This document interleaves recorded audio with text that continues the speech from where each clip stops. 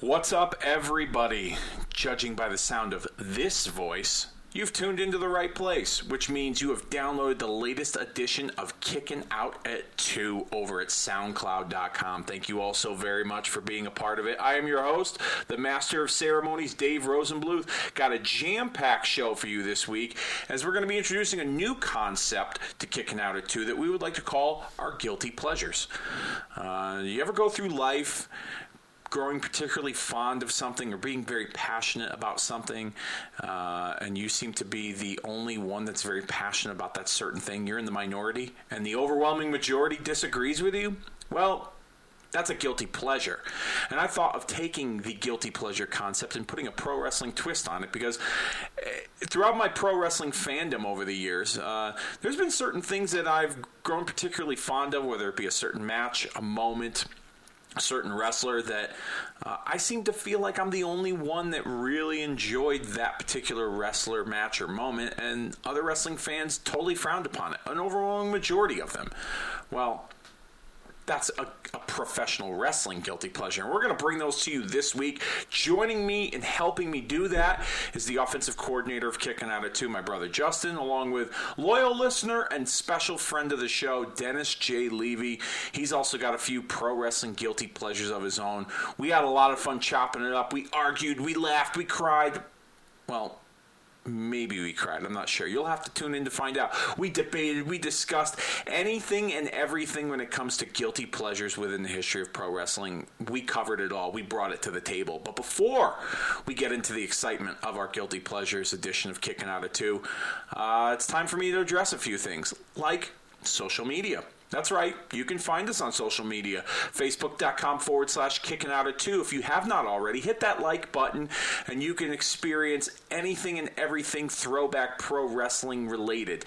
There's pictures, there's videos, there's memes, there's GIFs, there's debates and discussions. Be a part of all the fun over there on Facebook. If you have hit that like button and you know someone that loves old school pro wrestling banter, well, send them over our way to Kicking Out at 2 on Facebook. Same thing goes for Twitter. Our handle is @KickinOut2. That's KICKNOUT and the number 2. The same fun, but 140 characters or less. And I'll be quite honest with you, our Twitter following has not grown as large as our Facebook following, but like they say, Rome wasn't built in a day. You got to crawl before you can walk, and walk before you can run. And being the old curmudgeon that I am, I'm just not used to Twitter, and I'm fairly new to it, so I'm still trying to navigate the waters on the Twitter stratosphere, so to speak. So, over time, I'm sure the following will continue on Kicking Out at 2's Twitter account, but I appreciate the following that's currently there now and all the love and support that social media has given Kicking Out at 2. So thank you also very much for liking and following us on both Facebook and Twitter. I'd like to send a very heartfelt thank you to my cousin Wild Bill Brown. Last week he joined us in covering SummerSlam 1993 in long form, and Bill brought it definitely when it came to the facts and the opinions on that particular SummerSlam. But Bill definitely brought it in more ways than one as the week progressed. Bill sent a link of this podcast to Mike Johnson of ProWrestlingInsider.com, which is regarded as the number one news and rumor professional wrestling site in the business. Mike is highly regarded as one of the premier journalists, and he's not a dirt sheet writer like others, like the Wade Kellers and the Dave Meltzers and the Ryan Sattins and all other names that I will not care to list off. But Mike holds a high reputation in the industry of getting the facts straight, and I've met Mike a few times. He's a very nice guy, straight shooter, very personable, informative, just an all-around good guy. And apparently Mike got a hold of last week's episode. Not sure if he's listened to it yet, but if you have, Mike, thank you very much. And thank you, Bill, for sending it over to Mike Johnson's way and the audience of ProWrestlingInsider.com. It's greatly appreciated. By doing that, in my personal opinion, I believe that by Bill passing along that link of our show, that it helped it become the number one downloaded show in the history of Kicking Out at 2 so far, in the early history of Kicking Out at 2 so far. So I'd like to thank all you that listened and downloaded this show. Last week's episode, it's truly appreciated, very humbling, and I look forward to cranking out more great content for all you. If you weren't on the ride before, buckle up, because I have a lot of fun planned for old school pro wrestling fans here on Kicking Out at 2. So thank you, Bill. Thank you, Mike Johnson. Bill's definitely going to be a part of the show more often when our schedules allow it. Got some fun ideas that I want to discuss with Bill about Kicking Out at 2. So you will definitely hear Wild Bill Brown in the near future. And maybe you'll hear Mike Johnson from ProWrestlingInsider.com on this platform here in Kicking Out at 2. Who knows? But time will tell when it comes to that. Like I said, you got to crawl before you walk and walk before you run. All right. SummerSlam last week. SummerSlam weekend, I should say.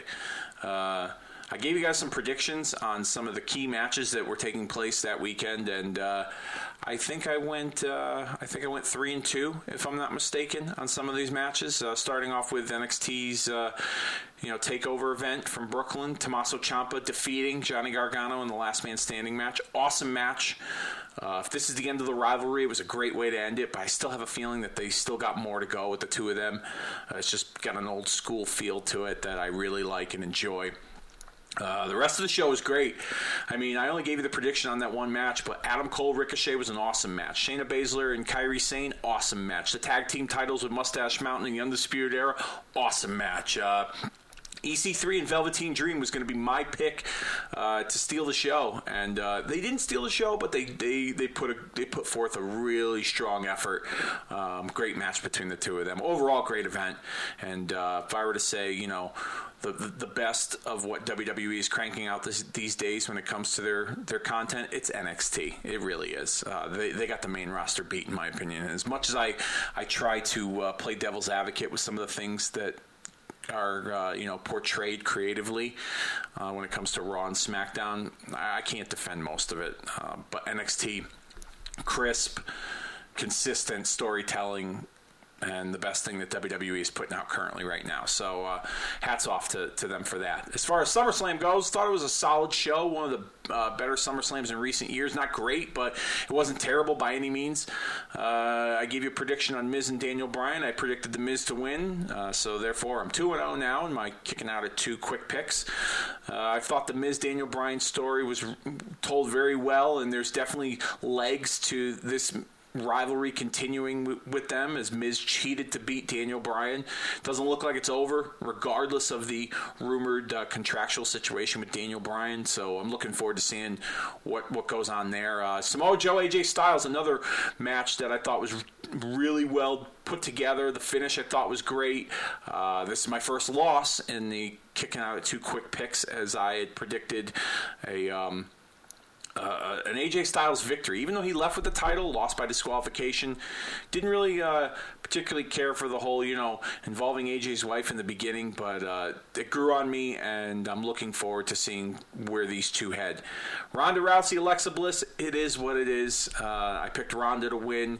It's purely a business decision, in my opinion. But at the same time, wrestling fans like to complain that WWE is not realistic enough, and, this was a realistic situation that an MMA fighter, a mixed martial artist, a UFC champion in Ronda Rousey came in and dominated a WWE superstar. Because in real life, I think that could happen. So it had a very realistic feel to it, even though it was short, quick, and to the point. Interesting to see how they handle Ronda's reign. I know that on Raw recently she had alluded to the fact that she wasn't going to be like Brock Lesnar. So we'll see how that turns out. I'm positively optimistic that, this situation with Ronda and the championship will help, not only elevate the title, but help elevate women's wrestling. So time will tell on that. And the main event, Brock and Roman. Roman winning. I suffered a loss there. Didn't see that coming. Well, I shouldn't say I didn't see that coming. I had a feeling that was going to happen, but I was kind of hoping that Brock was going to keep the title, only for the sheer purpose that if he dragged it all the way to WrestleMania, the amount of heat he would get inside that stadium in the New York metropolitan area would just be massive, and it would make whoever he's wrestling against easily the number one good guy that night opposing him for the championship. But it is what it is. Kudos to WWE Creative for carefully crafting that main event, as we saw, a Braun Strowman involvement in the match. It allowed the audience to have something to look forward to, a visual with him outside the ring without worrying about shitting all over the match like they probably were going to do. Roman winning had a mixed reaction. There was, I would say it was about 60-40 negative, not in his favor, but a large amount of people liked the fact that he won the championship, and the production that WWE put out at the end with his victory, showing the replay, him posing with the title, and quickly signing off the air. I thought was well done, because if we were on any longer, especially with the idea that the audience thought that Braun was going to cash in, there were potentials for more crowd hijacking, as per the norm when it comes to the Brooklyn crowds for WWE events. So I thought it was well done. They were capitalizing on the positive reaction that Reigns got, going off the air with the scene of him being the champion. So I guess in some ways they accomplished what they wanted with him not only beating Brock but getting somewhat of a positive reaction from doing so. A milestone victory for his character, if you will. And of course, it followed up on Raw recently, this past Monday, with a Shield reunion and their devastation of Braun Strowman as he attempted to cash in his Money in the Bank contract. I'm interested to see where they're going with that, because the Shield is a very popular group. Braun Strowman is very popular, so it's almost going to kind of be one of those situations where you're going to force the audience to pick and choose who to cheer for and who to boo for. So we'll see how that turns out. Before we get into it, I'd like to also give a special shout out to the Mania Club. That's right. Mania Club's over on Facebook, and they're a group of individuals that produce a tailgate party in the parking lot of the WrestleMania venue every single year. And the proceeds of that tailgate go to research for the pediatric cancer and Connor's Cure, which is a charity that WWE is heavily involved in. They put out a huge spread. I've never been to one, but I know a few people that have, my brothers, a few friends of mine, and for roughly around $40-$50, you get unlimited food and beverage, get to hang out in the parking lot with a bunch of wrestling fans, just talk wrestling, have a good time, really create that fun atmosphere that you kind of get at other sporting events that people tailgate at. You get it with the Mania Club outside of the stadium for WrestleMania. So hit them up on Facebook. Let them know you're going to be there in the New York metropolitan area next year if you want to help and assist in putting together the tailgate party. I don't know if they accept offers like that, but I'm sure that they would definitely appreciate your help and assistance in facilitating the Mania Club tailgate party outside of MetLife Stadium. All right. That being said, the Love Fest is out of the way. Allow me to get into things with our Guilty Pleasures episode here on Kicking Out at 2. All right, let's kick things off here on Kicking Out at 2 with this special Guilty Pleasures episode. Joining us today, of course, is the offensive coordinator of Kicking Out at 2, the guy who helps me execute all the plays here. Justin, my brother, how are you doing? Doing wonderful. Got a nice land shark here, nice and cold. Just kicking back, let's talk some wrestling. All right, and also joining us here is a loyal listener to the show, a friend of the show, a fellow coworker of yours, Justin, Dennis. Thank you for joining us. Thank you for inviting me. Glad to be on the show. Awesome. Very cool. All right, so with our Guilty Pleasures concept here, I've been coming up with a lot of different, we have been coming up with a lot of different ideas and concepts. And have you ever, people in life have guilty pleasures, and they...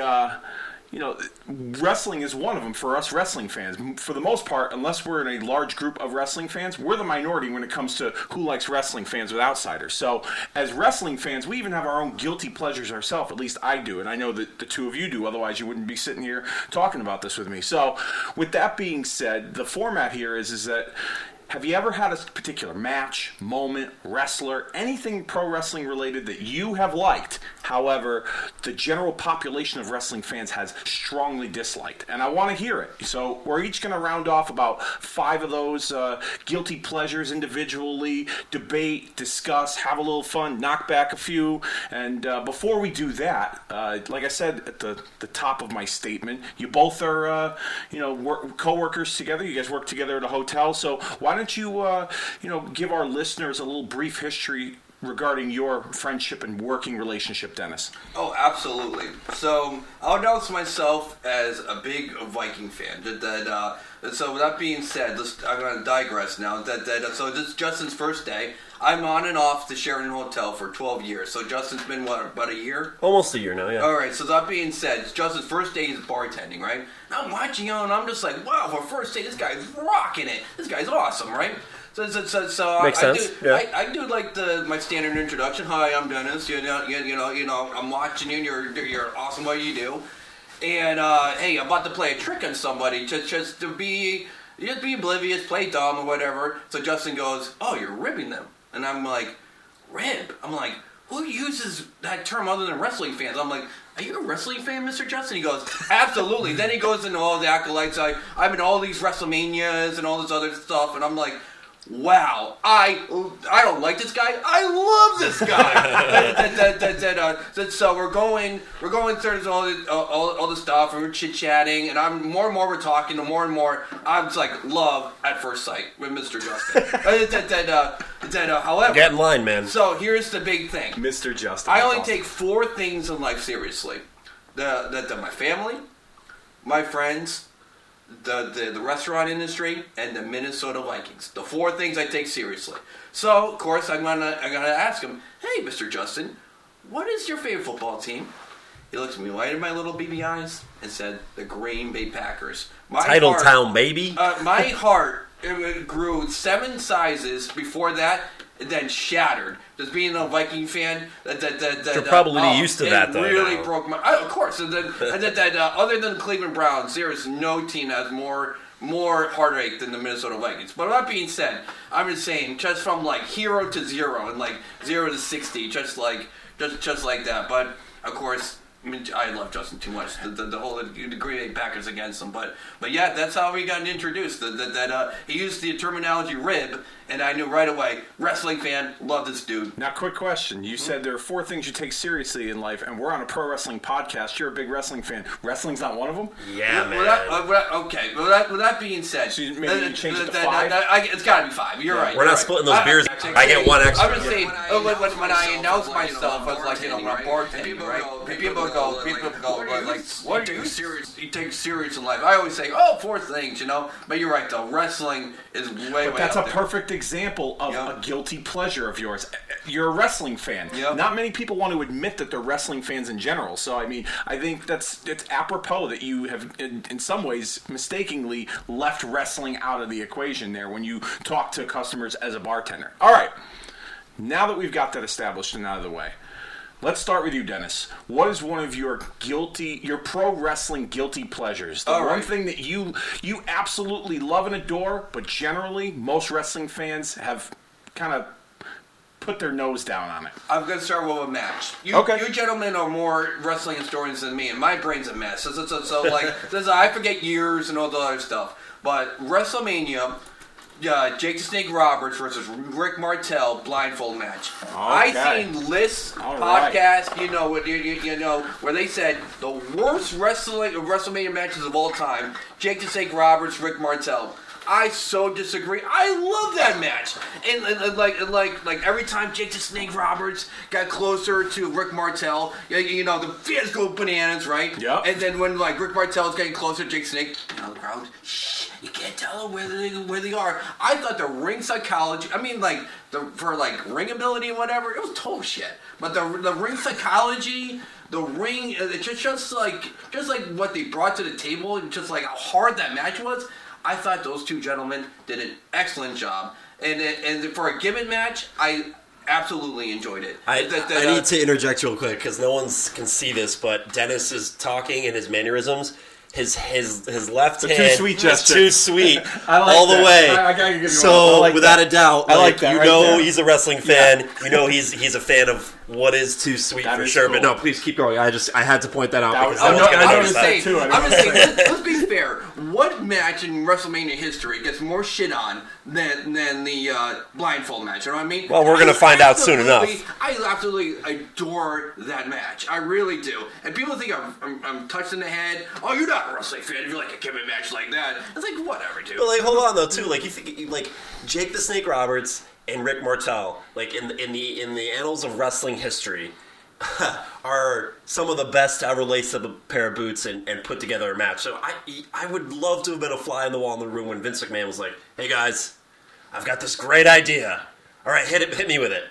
We're gonna put blindfolds on you, and you're gonna be looking for each other, and the fans are gonna go crazy for you, Jake." And just that whole, I could just see them being like, "What the fuck is that?" Not Like, to get off topic here, but you said one of the best to lace up a pair of boots, Rick Martel and Jake the Snake. Obviously, Jake being a master ring psychologist, a great storyteller, Rick Martel doesn't get enough love, in my opinion, for what he's contributed to wrestling. Okay, and I'm bring not gonna back the arrogance. the Hashtag. Yes, the arrogance. Dennis and I were kind of talking about this off air before you came in. As a kid, I couldn't stand Rick Martel because he sprayed the arrogance in Jake's eye. And when Jake had that, obviously it was a prosthetic or some sort. No, it wasn't. That was 100% real. It was a shoot eye. It was a shoot eye. It wasn't a working fake eye. It was a shoot eye. It was a shoot eye. But I would get teary-eyed, not that I'm like emotional watching it, but the fact that Jake's eye, he had no vision in that one eye, and it was because Martel sprayed that arrogance on, the Brother Love show, and tried to clean up Damien just a little bit. But no, I'm right there with you. I can't disagree with you. One of my favorite WrestleMania matches of all time. Very underrated match in and of itself. I'm in the minority here because I respect all the acclaim that you're giving it, but it was just miscarriage of justice as far as utilizing great talent. Like I said, Jake the Snake Roberts, Rick Martel, those guys could have put on the greatest WrestleMania match of all time, but again, let's throw a couple, bags over your guys' heads and just walk around in circles. But all right. With that match, though, you don't find the storytelling very interesting in a different way. It's not the traditional wrestling match that you would expect, but within the context of the story, had Jake been blinded by Martel and that arrogance, and the way that Jake had portrayed and used that blindfold to his strength in the match, you don't find that to be. You don't find that itself to be something that is very underrated or great for that match at WrestleMania 7? Oh, I mean, it's all great and stuff, but I think I would have probably preferred a mixed tag match, Jake and Damien versus Rick Martel and the Arrogance. I think that would have been an unbelievable match. The hot tag to Damien. Oh my God, it would have been amazing. But how is Damien going to hold the tag rope? That's the thing. How is He can wrap himself around it. He wrap himself around. You know what the I mean? pole. Well, you gotta improvise. The beauty of it is he couldn't get pinned. Yes. Okay. Where are the snake shoulders? I think that would have been quite the deal. I mean, it would have gone up there with Toxic Turtles. That would have that would have gone up there as an unbelievable, interesting. I hope thing that's to go not with. one of your guilty pleasures. Toxic Turtles. I can't put that in there as a guilty. All right, so while we're on this discussion, not the Toxic Turtle discussion, what is one of your guilty pleasures, Justin? One of mine. I don't know if this didn't get criticism more than it just didn't really land the way they wanted it to, but I was really digging back in '98 the WWF's attempt at the light heavyweight division. Their volley to respond to WCW's lights out cruiserweight division.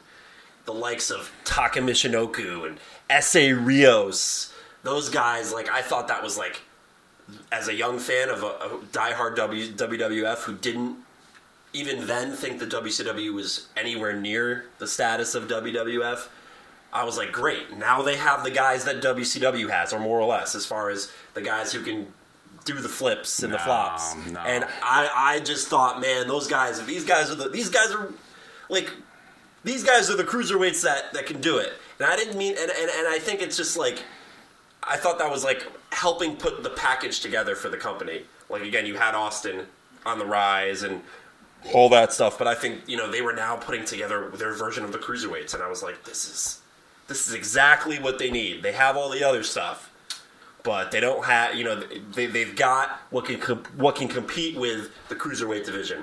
And for what that's worth, the guy who I liked a lot it just didn't get over was S.A. Rios. And then he had Lita with him, which I was like, this is just a chick who does, flips, and obviously she became a Hall of Famer, so I don't think that's anyone's guilty pleasure of the appropriate variety. I'm sure there's other guilty pleasures that people have of Lita, but again, S.A. Rios, the light heavyweight division, Taka Michinoku, I was digging that stuff hard, and it's a shame that it didn't get over the way it did, because that's exactly what people liked. Not taking away, and I'll go first. Take it away. Fine, we're here to debate. I'll go first, and I'll let you respond, Dennis. Not taking anything away from the talents that were involved in the light heavyweight division, but I think WCW set the bar so high for their cruiserweight division with guys like Rey Mysterio, Ultimo Dragon, Dean Malenko, Juventud Guerrera, Jericho at one point, Benoit, Eddie Guerrero, all those names that I felt like any attempt that WWF made with the light heavyweight division just kind of fell short, in my opinion. Not taking away, I love Taka Michinoku, and I love that match he had with the great Sasuke at the Canadian Stampede in your house.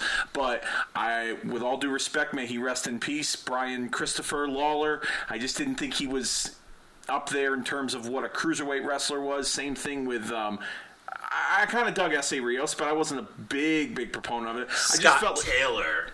That's the thing. Like, yeah, I was not a big fan. I just felt like that they didn't.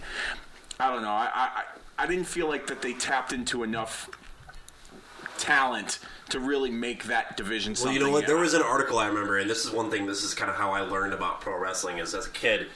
Not to go off the rails. No. We would, every Saturday or every other Saturday, we'd go, the family would go grocery shopping, and mom and dad and everyone else would kind of split off and get what they needed and stock up for the house. We were in the magazine aisle. The magazine aisle. I would just take all the magazines, all the pro wrestling magazines that were there, whether they were WWF magazine, Raw magazine, PWI, etc., and I would just sit there Indian style, just covered, blanketed almost in magazines and go through, and that's how I learned about stuff like ECW and where the real names of these guys, these wrestlers, and just all of that behind the curtain type stuff. And I remember seeing an article where, again, I think this was shortly after Shawn Michaels retired the first time, and it was an article about Scott Taylor, and this was the beginnings of what I still think we see to this day is, who is the next Shawn Michaels?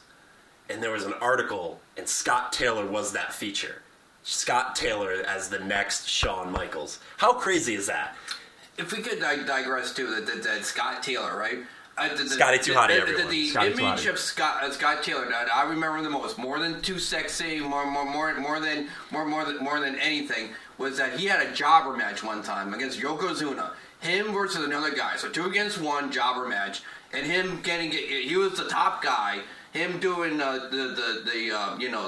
bonsai drop on both of them. You know what I mean? Yep. Well, once you get that image in your head, you're never going to be a Shawn Michaels. You're never going to be a Shawn Michaels. So you couldn't take him seriously because of that? I couldn't. I really couldn't. Because Scott Taylor paid his dues. Don't get me wrong. But I can't get Scott Taylor jobber out of my head. But I can't remember Rockers or Shawn Michaels, IC Run or whatever. I don't remember him having one jobber match his whole career. So that being said, Scott Taylor was never going to be a Shawn Michaels. But you know what? He leaned on that, because you know what he did? He became Scotty Too Hotty. He did the Worm. So why take himself seriously anymore? Yeah. If you're not gonna, why not? But you know what? It's kind of like the Paul Roma effect with the Four Horsemen. Everyone knew who Paul Roma was as a low-level jobber tag team with Jim Powers as the Young Stallions, but then he goes to WCW, and he's the 4th member of the Horsemen with Flair, Arn, and Ole. So, I mean, I kind of get where you're going here with that. I on the same wavelength when it comes to the Scott Taylor situation. Well, with that being said, to kind of wrap this up and kind of move on to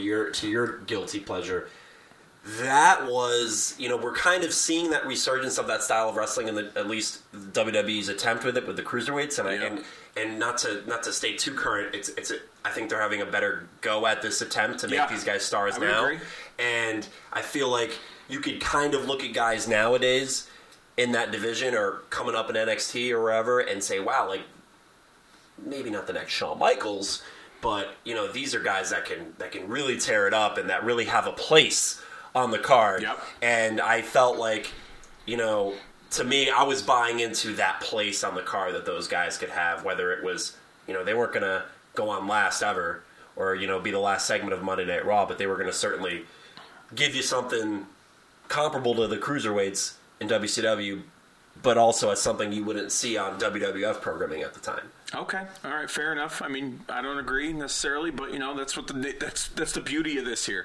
You know, giving us natural debate and discussion. All right, now you know you got one, Dennis. You got one, Justin. That being said, I want to continue this conversation because I think because I think, gentlemen, he's not done yet. I think, gentlemen, that this is kind of like the LeBron James versus like Warriors. Who do you pick here? Do you pick the best player in the world? Like I think at the time, the LeBron James of the the cruiserweight division, light heavyweight, was Taka Michinoku. Yes. I think he's a walking dream match in his prime. A walking dream match. Or do you take the better division, which is going to be the WCW. WCW clearly was the Golden State Top Warriors to bottom, of the light That's of the cruiserweight an interesting way of putting it. But, I like that. But the LeBron James, in my opinion, of the light heavyweights in that era. Taka Michinoku. Yeah, we can go with that name, yeah. Excuse my but yes, Taka Michinoku, and I said it differently twice, yes, in a row. It's like a fingerprint. It's fine. Without being all said, right? Like, oh my God, come on, the Michinoku driver and all that other stuff, and just these flips and the Royal Rumble and elimination bump in 2000. And we talked about Brian Christopher. That cruiserweight championship against Brian Christopher, come on! How awesome a match was that? If I'm Dave Meltzer, that's 4.999999 on top. It's star match. It's not in the Tokyo Dome, so it's automatically 2.5. Yeah, of course. So let's be fair. Not in Japan, 0.1 deduction from the Russian judge. but yes, that match was incredible. Come on, man. That Taka Michinoku, Michael Jordan of the light heavyweights. And then, or LeBron James, sorry. Well, Dennis, let's cheers to Brian Christopher. Absolutely. Rest in peace. There we go. And, of course, Nikolai Volkov. Yes, absolutely. And Brickhouse Brown. Yep, there we go. Really, another one, eh? One for the homies. Yeah, they say it comes in threes. Unfortunately, recently they all left us in many different ways. All right, you both got one in the bank. Now it's my turn. We're on the subject of WCW a little bit, so I thought I would kind of.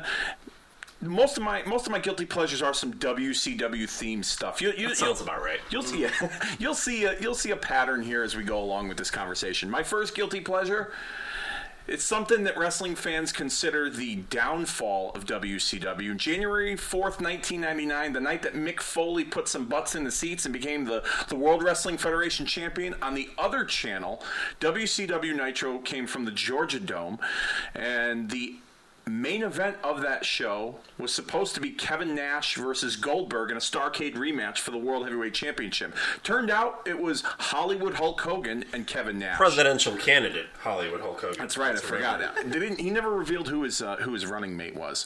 But with that being said, my guilty pleasure is the finger poke of doom. All right.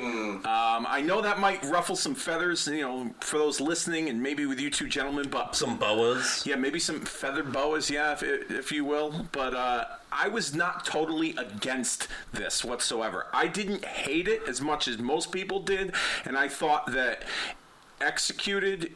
The finger poke, getting to the finger poke with the whole storyline with Goldberg being arrested and sexually harassing Miss Elizabeth, I thought that was kind of hokey and silly. But if you think about it, okay, the NWO were the ultimate bad guys at that time, all right? The NWO was in the middle of a turf war with Nash and the Wolfpack and Hogan and the Black and White. But at the end of the day, the NWO's ultimate goal was to take over. And I thought within the context of the story, it kind of made sense that they reunited. Did I care for it? Not necessarily, but I didn't hate it either. And I'm not trying to fantasy book here, but if there was a better long-term plan for it after the fact, I think most people wouldn't necessarily shit all over it like they do today. I mean, it went from, screwing Goldberg, Hogan poking Nash, Nash taking the pin, and reuniting and having the NWO Wolfpack and the B Team. And it was... They didn't really do much after that. They had that stuff with Ric Flair and then David Flair and Torrie Wilson, but they didn't really capitalize on it more like a Goldberg, for instance, who they screwed. He never really got the chance to run through the entire NWO, and I can understand why some people don't necessarily care for this, but for me personally, if it was designed for Goldberg to eventually tear through the entire NWO, I think it would be received better from wrestling fans universally. I'll be honest with you, when it happened, I didn't see it coming in a way. I actually thought because the NWO was in the middle of a turf war that Nash was going to gather all the troops and they would all dump Hogan, and eventually Hogan would fight the NWO and we would get red and yellow Hogan again in WCW, kind of teaming with Goldberg and some of the other guys like DDP and Sting, but we didn't get that. So with that being said, I didn't really have a problem with it, and I like it personally. I thought it just made sense within the context of the story. Like you said, I think I would have. I felt like, at least as a fan, if I'm putting myself back in 1999 Justin, 98, 99 Justin, I think, as I recall it happening, because I didn't watch it live, because again, I was watching... you had a bedtime. Yeah, I had a bedtime. And Mrs. Foley's baby boy was doing more important things than, pushing the walker across the Georgia Dome. And as I remember it happening, I was like, all right.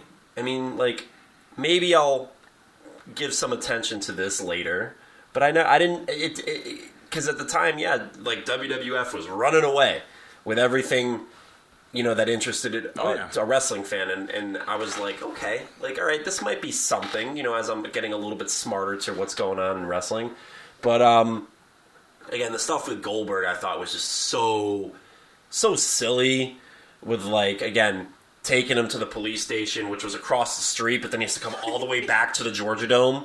Like this is like... And he was still handcuffed, too. Right, They yeah. didn't take the cuffs off when we yeah, got back like, in I the don't know. building. It's just like this weird, like... I agree. Like I said, some of that stuff is silly. I'm not going to lie there. I don't know, but at the same time, and I said this, and I think I might have posted it on my Twitter, at Rosenblum, DOA, by the way. I said this earlier this morning when I blurted out on social media. Entertainment value outweighs the lack of logic every day of the week, twice on Saturdays, 4 times on Sundays. It doesn't matter. And I think this is the Attitude Era perfectly exemplifies that. None of that stuff made sense. You couldn't do that today. No. Not just from the shock value, but none of that makes sense.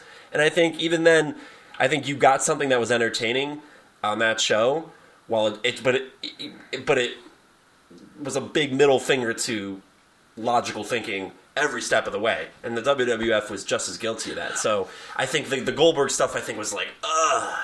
I just don't think it was as entertaining, though, on the WCW side. Doing what they did was obviously laying the groundwork, and like you said, they didn't finish it. But again, the entertainment value of what they did, being promised so much and being giving nothing in return, I think was really what pissed people off, and I think that's kind of how I felt about it after the fact. Was it because Goldberg lost a week prior at Starrcade to Kevin Nash and ended his streak, and that's why it left a lot of sour, taste in fans' mouth? Because most wrestling fans that I've discussed this subject with felt that Goldberg's jets were cooled off, as the late Mike Graham used to say, when he lost that match, and I felt like, as a fan, especially at that time, Nash was red hot with the Wolfpack. He was probably the number 2 good guy behind Goldberg at that time in WCW, and it made sense in some respects that Nash was the guy to end Goldberg. And I'm not saying that because I'm a Kevin Nash fan, but just based on the way his character was portrayed on television. Was it because Goldberg lost a week ago or week before that, and then they advertised the rematch?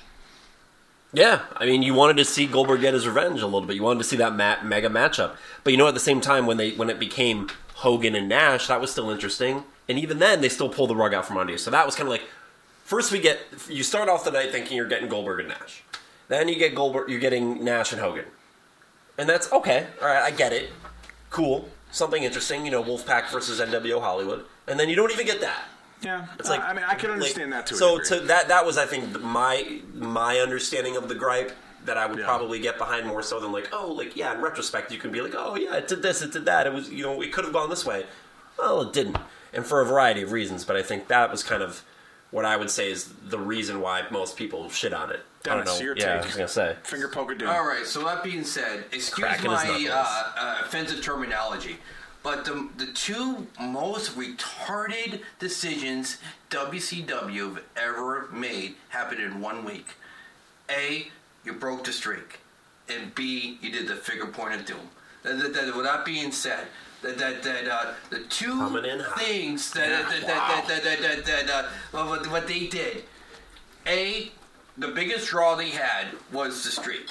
That was indisputable at that time. The biggest draw WCW had was the streak, and they blew it. And then within 6 days later, they just announced, go watch Raw tonight because you're getting a title match. You're getting a title change tonight. Watch it. And it's like, thank you. I was a WCW guy at this time. I didn't watch WWF at all. Shame on you. Anyway, with that being said, shame. The better product you can argue might have been Raw, but that 3-hour show, I just adored it. 3 hours, they got your promo, you got your wrestling, but anyway, I'm digressing. With that being said, they told you. Watch Raw. You're gonna see this great match. You're gonna see Mankind, the guy that's like, you know, the average Joe, the guy everyone wants to win the title, the guy you're pulling for, you know, the working man, the lunch pail guy, you know, he's winning the title. He's winning the title tonight. Go watch it. I can't defend that. You know, thank you, WCW. I can't defend that. Thank you for the heads up on that. Thank you. Now I'm watching WWF over your show. Great job. Thanks for the heads up. Like I said, the two. Excuse my terminology. I hate using the R word, but like, how stuck and stupid you gotta be to be like, you got this on lockdown. You are beating the WWF. All you got to do now is just don't fuck it up. And what do they do? In 1 week, they fucked it up. And that's why WCW went down. And it happened all in 1 week. But you think that Goldberg... How long... All right, let me ask you something. How long should have Goldberg's streak gone? Until people stop watching. Until people stop watching, you end the streak. But you don't think people would have gotten bored that he just kept winning and winning and winning? He went like, what, 173-0 before he lost to Kevin Nash? I'm sorry. Bob Backlund had a title for 6 years. Well, you know. And people ate that up. Hogan, how many times? He had what do you want to call it? The monopoly on the title. We didn't get sick of it. Until people stop watching this business, in the wrestling business. You keep on doing the same thing over and over again until people stop watching. There is some truth to that. As a play caller and offensive coordinator on the gridiron, you know, people like to think variety is a good thing, and playing, you know, chess on the turf is what it's all about. But, you know, the biggest lesson I learned on that aspect was you call the same play if it keeps working, and until they stop it, dare the other team to stop it.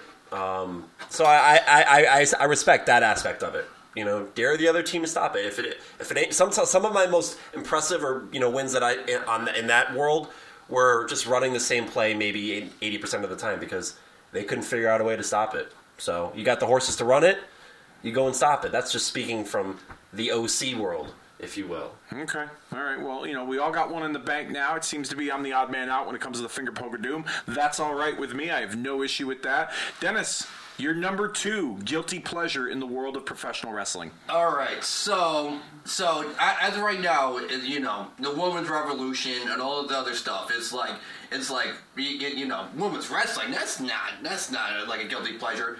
Well, I'm talking like late '80s, early '90s women's wrestling.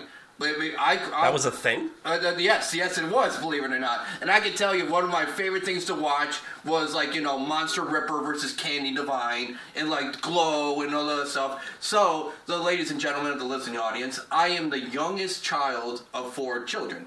Only boy. So that being said, I have 3 older sisters who are also wrestling fans. So I grew up. That's cool. I grew up. That's cool as shit. I grew up on Glow before WWF. I grew up watching Candy Divine, Wendy Richter before Hulk Hogan or Macho Man. So that being said, my guilty pleasure, and I think there's phenomenal performances that was real like mid 80s, late 80s, early 90s wrestling. I'm talking Glow. I'm talking POW.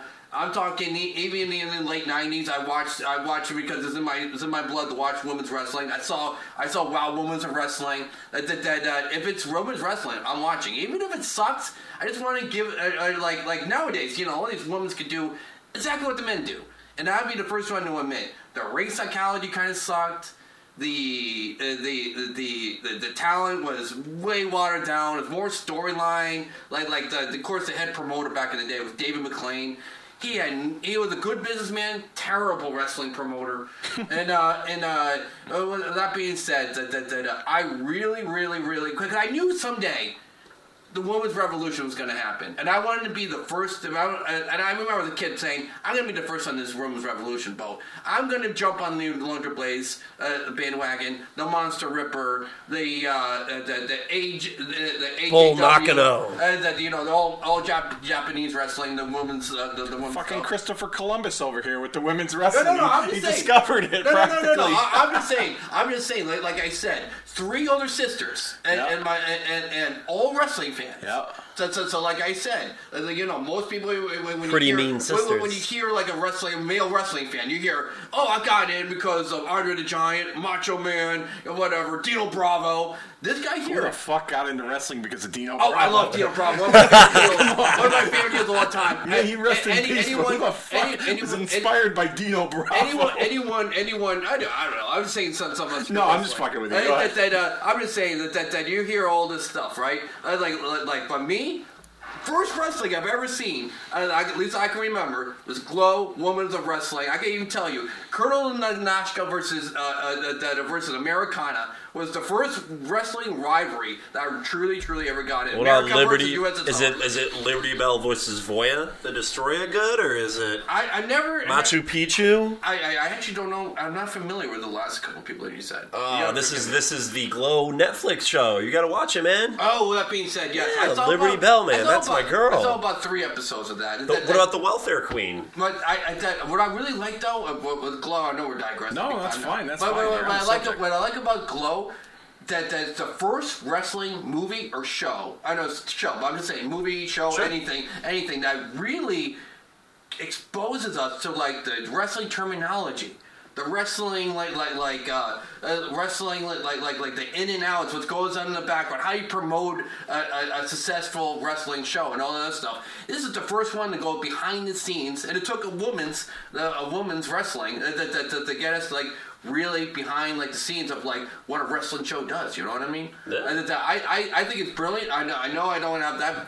I can't say what like this is the greatest show of all time. I only saw 3 episodes, but. With that being said, that's what I really like about the Glow series, and like it really is the first I've ever seen that goes behind the scenes of wrestling more than a front of the scene of the. Well, would you say because it's like a throwback show to the '80s, as someone who enjoyed like late '80s, early '90s women's wrestling that was kind of underappreciated?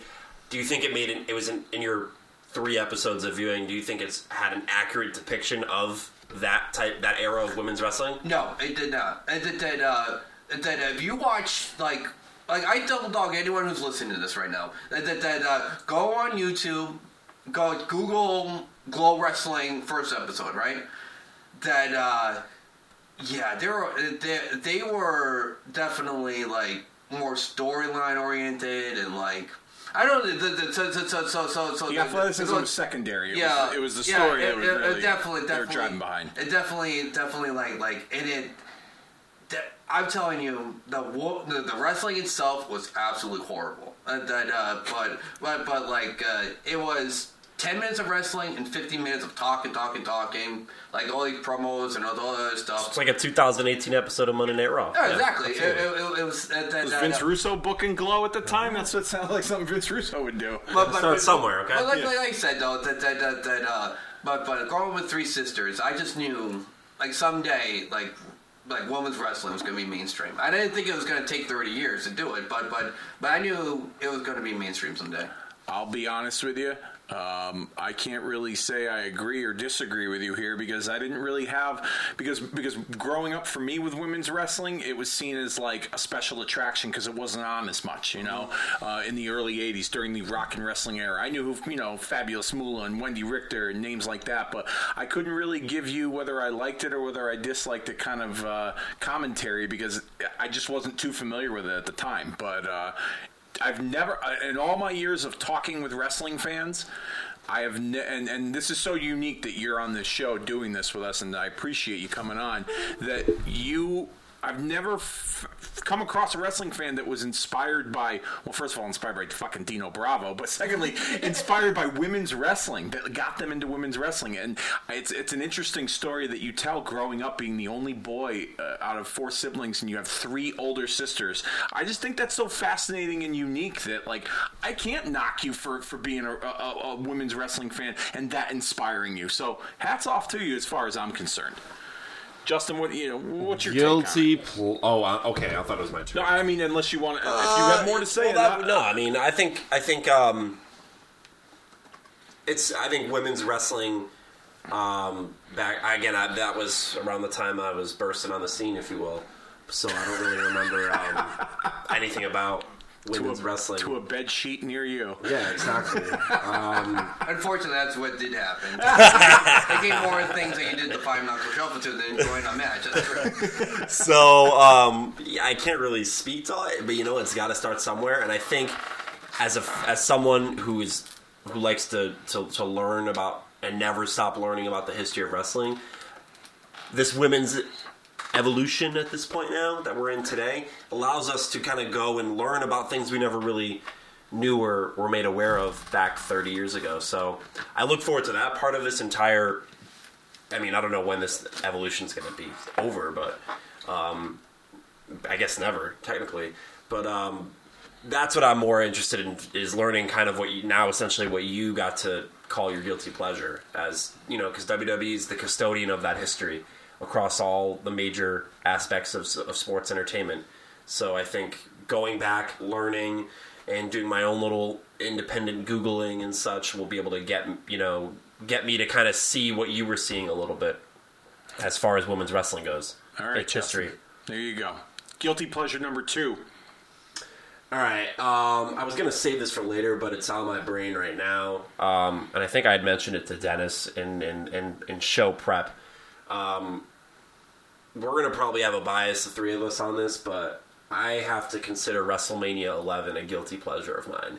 And obviously, WrestleMania 11 emanated from our hometown of Hartford, Connecticut, a place that's very near and dear to our hearts. And, there was just something really cool about, even then, knowing that, and I recall watching that event, and I know that there was the potential to even go to it, at least fleeting potential, and I just recall going, sitting in the living room where we were, knowing that now 10 minutes away was the biggest thing happening in professional wrestling from my front door. Lawrence Taylor, Bam Bam Bigelow, Jonathan Taylor Thomas, JTT, Nicholas Turturro from NYPD Blue. Yeah, there was just the WWF was putting on WrestleMania, which is amazing to think of what it's become now compared to then. To me, I proudly say it's the worst WrestleMania of all time because it's from Hartford, Connecticut. For so many reasons, I will gladly allow Hartford to take ownership of hosting the worst WrestleMania of all time. But at the same time, as a fan, I loved that WrestleMania. Watching it back, I probably watched the recording of it on VHS so many times. Yeah, that's definitely my guilty pleasure as far as wrestling events are concerned. WrestleMania 11, live from Hartford, Connecticut, in the Hartford Civic Center. Dennis, you wanted to touch on this subject? Oh, I just wanted to say, worst WrestleMania of all time, WrestleMania 2. Come on, get your head a shake. Wow. But with that being said, when the most when your best match is Smoking Guns versus Yokozuna and Owen Hart. Get the fuck out of here. From that, all right, what do you think is the best match? Shawn and Diesel was definitely the best match. Bell to bell, Really? the best match. Oh, I but thought that put me to sleep. But even then, as a fan, like LT getting his ass kicked by the $1 million corporation, like I'll let you continue, but I had to at least jump in. I thought that was Sorry, the go best match ahead. in the card. That's my one man's opinion. Pat Patterson was the No, of course. referee. Come on. I thought that, but the whole surprise of like who's gonna be Owen Hart's partner. That was and a big deal. All of a sudden, you know what I think at the time. Excuse me if I'm wrong, but two-time WWE champion, WWF champion at the time, is gonna be a tag team partner. That was a big deal. You knew that's gonna be the one title change of that event. You know, so I thought it was the best match. Think about this now. Before Dave says anything. Yeah. More.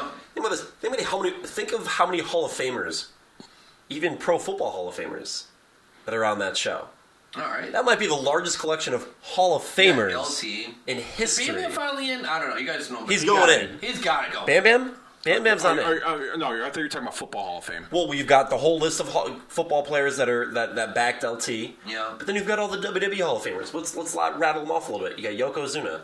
You've got Jeff Jarrett. You've got Razor Ramon. You've got probably future Hall of Famers in Lex Luger and British Bulldog. You've got Nikolai Volkov, $10 Million Man Ted DiBiase, Shawn Michaels, Diesel. My goodness. Bret Hart, Bob Backlund. Roddy Piper was on that show. Again, Pat Patterson was the freaking referee of the main event. Referee of the main event, yeah. You've got, I mean, again, you could rattle off any WrestleMania that has those, but to me, it's like, it's an interesting WrestleMania that is heralded as one of the worst of all time, and like I said, I will take ownership for that as the worst, but having just a stacked card of people. King Kong Bundy's not a Hall of Famer, but maybe one day. The Undertaker. Oh, he should be, but no brainer. My goodness. Todd Pettengill. Fucking Todd Pettengill. Yeah, you got Kama. By the way, what's your beef with Todd Pettengill? I think he's awesome. I don't really have too much of an issue with him. I think that's like a great universal guilty pleasure. That's got to be a... That's definitely one of you guys' guilty pleasures, that's for sure. I mean, we'll get into Todd Pettengill. 1995. I really don't have much of an issue with him, per se. Like, I don't think we disagree on this topic, so it's probably a shitty one to bring up. But like I said, WrestleMania 11, man.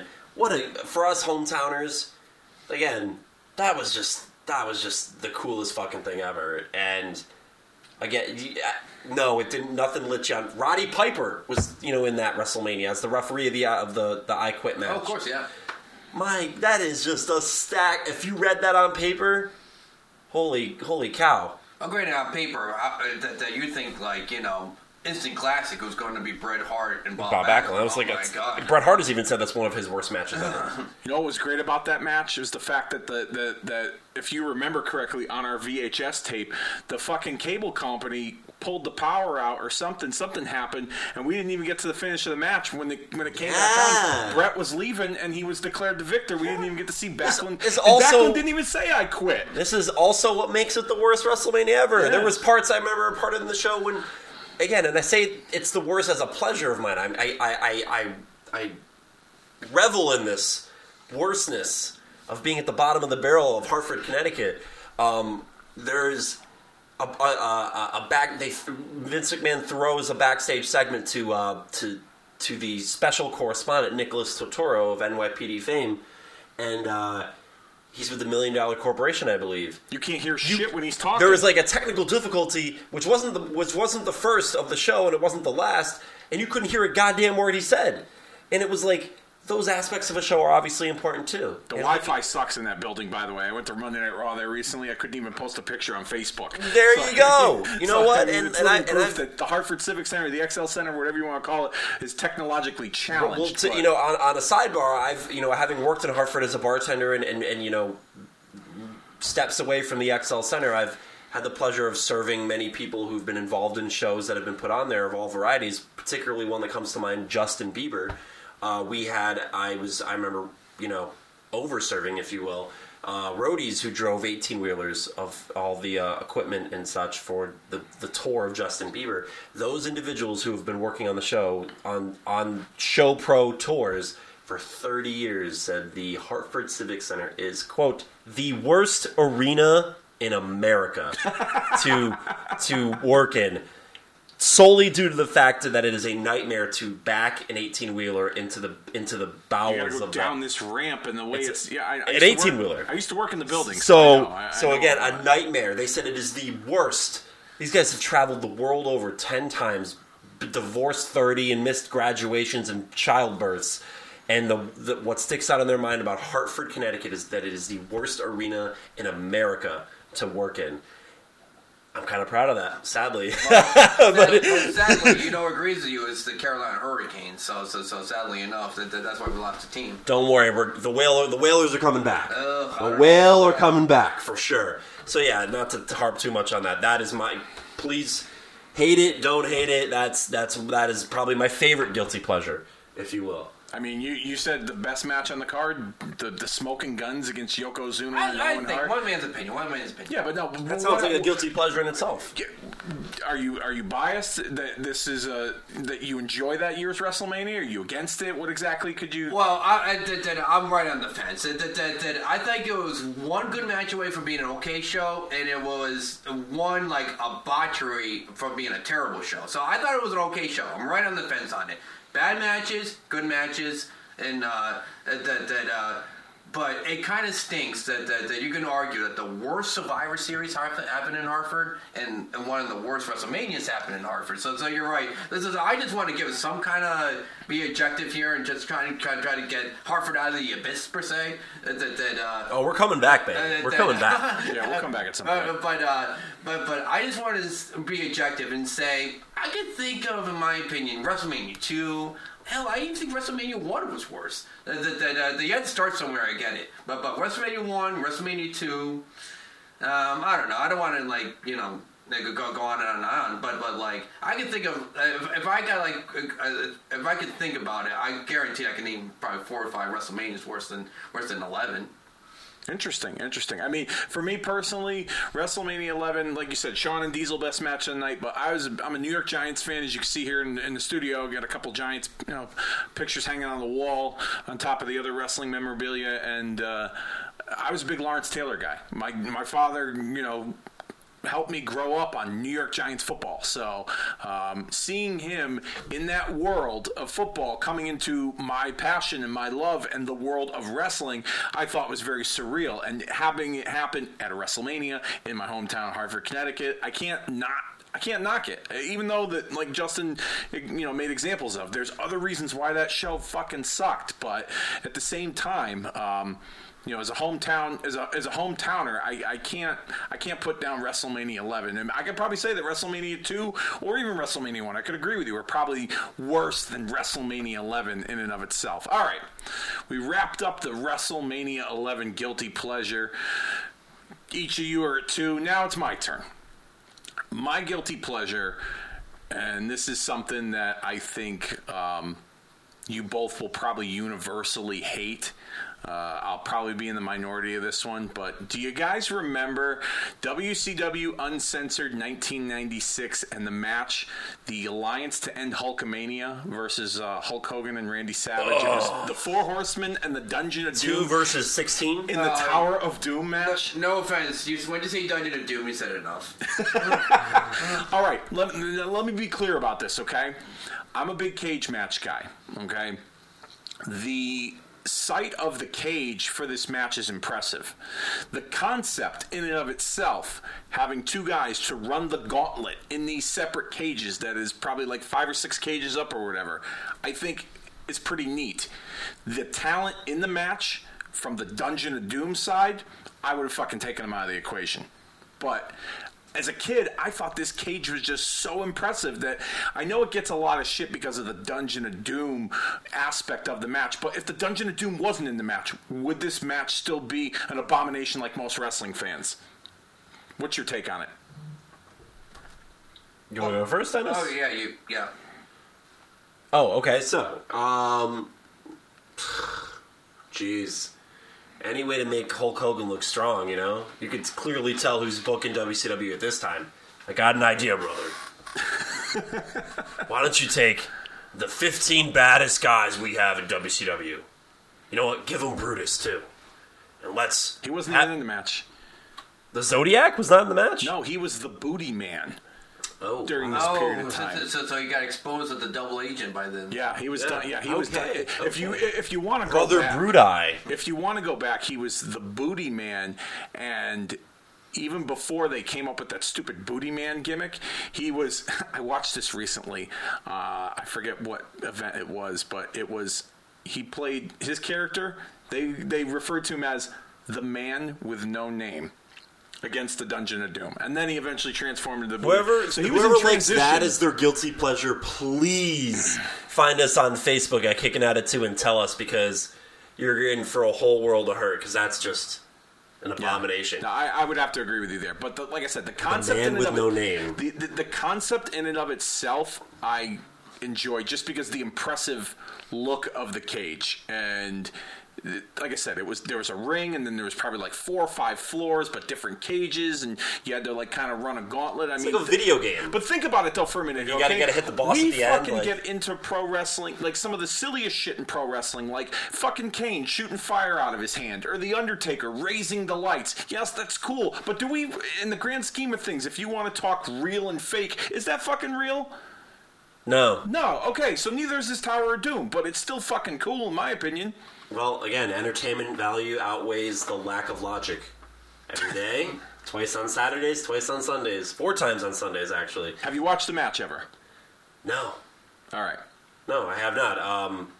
I guess I'm gonna have to be tied down with my eyes taped open to do it. Oh, God. At some point, but again, maybe the stigma of Hulk Hogan keeps me going. Like, why? Like, what part of this was entertaining? I don't know. I have a bias to WCW and even Hulk Hogan, as I'm not a Hulk Hogan. I didn't grow up on him, so I'm like, you know what? Maybe it is my bias to Hogan. You know what I mean? I don't know. But I mean, we all have them. I mean, Randy Savage was also in this match too. So I mean, I'm a big Savage guy. Yeah, it's like let's do the Mega Powers angle, but like let's just kill everybody. Like give them machine guns. Like I don't get like. But you know what? It's funny you say that, because like the Dungeon of Doom, like I didn't grow up in the 80s or 70s. I didn't really like know Kevin Sullivan. I didn't like the Dungeon of Doom. For the record, Kevin Sullivan was not. Kevin Sullivan was like this annoying little pipsqueak of a guy. Like, this guy's gonna stop Hulkamania. Andre the Giant couldn't do it. King Kong Bundy couldn't do it. But somehow, you paint some fucking lightning bolts on your head, and you're the man who can do it. Kevin Sullivan? I mean, I love Kevin Sullivan. Come on. That whole thing where think how much goal it took for him to be okay with the whole woman and Chris Benoit versus him. That's his wife. And he knows Chris Benoit's cheating on his wife. And they use it as a wrestling angle. Kevin Sullivan, I'm sorry. I think he's one of the best of all time. Wow. I'm gonna let you guys have it out with this one. Kev, you know what? He's very good at this. I'm gonna set this up a little bit. Okay. We've got a couple times where we've gone through these conflicts live and on the floor at work. I will say the first one was a recent one, a conversation where you'll like this. He called Jason DeGrom, New York Mets pitcher, a first ballot Hall of Famer. I almost dropped everything in my hands to go nuts. No, not today. I'm just saying, if he continues to pitch the way he's pitching, he's going to be a first ballot. That's it. That's insane. You're drunk. I'm calling you an Uber. That's insane. That's insane. But more wrestling related, we had a conversation a few months ago, and it was, and again, and I'll kind of round this out. He says that the best wrestling announcers in the history of wrestling are Joey Styles. I love him. I do. Sounds like you do. And Vince McMahon. Oh, I love him too. Absolutely. I think Vince McMahon and Jerry King Lawler might be the best common commentary I've ever heard. That's my opinion. So to sum that up, Dennis is a troll. So when we had these discussions about Jason DeGrom and Vince McMahon and their place in history and their respective vocations, I was like ready to fight him. Because it was that insane. Dennis probably sensed saw the steam coming out of my ears, so he had to kind of... He clocked out and took his 15-minute break? I wouldn't let him if he wanted to. But he was like, look, I'm just kidding. And I'm like, okay. He worked you. Yeah, and I'm like, there's no way you pretended this whole time that Vince McMahon is the greatest announcer ever. There's no way. No, wait. You take it out of context. And do I think Vince McMahon is the best commentator of all time? No. Well, you did say that. I just think Jerry King Lawler and him together was the most entertaining, in my opinion. That was the most entertaining and commentating I've ever heard in my life. Between their jokes and Vince McMahon trying to be over the top, not trying to expose them to business and trying to be have a sports competition. Guy, yeah. He's trying to call it almost like a boxing match per se. And then you got Jerry King Lawler, which is trying to make jokes about his wiener, sleeping with girls, and all that stuff. I just thought the two, when you put them together, were just so freaking entertaining. I thought they were amazing. Great, so now this brings us back to Kevin Sullivan, the greatest of all time. He's doing it again. Never said greatest You're doing of all it again. time. One of the greats of all time. You said one of the greatest of all time. Okay, one of the greatest of all time. You should apologize. I just think, I do apologize. Speak into the microphone and apologize. All right, to the listening audience of Kicking Out at 2, I apologize for my statement, because I am digressing. He is not one of the best of all time, but I thought he was a very good heel. There are better Sullivans than Kevin Sullivan. And who's better Sullivan than Kevin Sullivan? I grew up with a kid named Jeff Sullivan. He's better than him. As of wrestling, come on, get your head in shit. What about Kevin Sullivan's younger brother, Dave Sullivan? Dave Sullivan, yes. He actually was good. I liked Dave Sullivan. I did. I did not. Then he was a face and his brother was a heel, and I liked it. Especially when he had the stupid storyline about the rabbit. He had that pet rabbit. It's like Lenny. Oh, yeah, no, you're right. From Old Mice and Men. The rabbits, if I'm not George. The mistaken, rabbits. I think Diamond Dallas Page kidnapped the rabbit He did. and cooked He did. it. Yeah. Well, now we know where the pepper angle came from. We're really getting off the rails here. But yeah, that's my guilty pleasure. The Tower of Doom match itself. Not necessarily the context of the match, but the concept of the cage itself. Yes, it's never been done since, but for me personally, I just thought that's a pretty impressive structure right there. That's just for me. All right. Round 3. Are we on round 3 now? I think so, yeah. Yeah, we've all hit 2. We're round 3 of our guilty pleasures. Dennis? All right, so round 3 has got to be, I enjoy watching athleticism in wrestling matches. So Shocker. It doesn't have to be necessarily good ring psychology. As long as you entertain me, I am very satisfied with wrestling. For example, the Young Bucks. I absolutely adore the Young Bucks. I'm gonna go take a piss while you guys fight this one. And with that being said, not this one I'm referring to, but the one before, the latest Kicking Out at 2, you mentioned that you don't particularly like the Young Bucks, and with that being said, that I just think if you entertain me, it doesn't matter if it has no ring psychology. That if you're exposing the business per se, and people have been exposing the business in the world for forever and a day. Yeah. I dare Jim Cornette saying, "Oh, exposing the business wasn't business." Smoky Mountain Wrestling, he promoted, the Prince. I forget what his name was, but the Mummy, for example. That's not exposing the business, but anyway, people have been doing it since the first match ever, exposing the business per se. But anyway. I don't care if you're exposed to business, you're doing all this flippy, what do they call spot monkey stuff. Yep.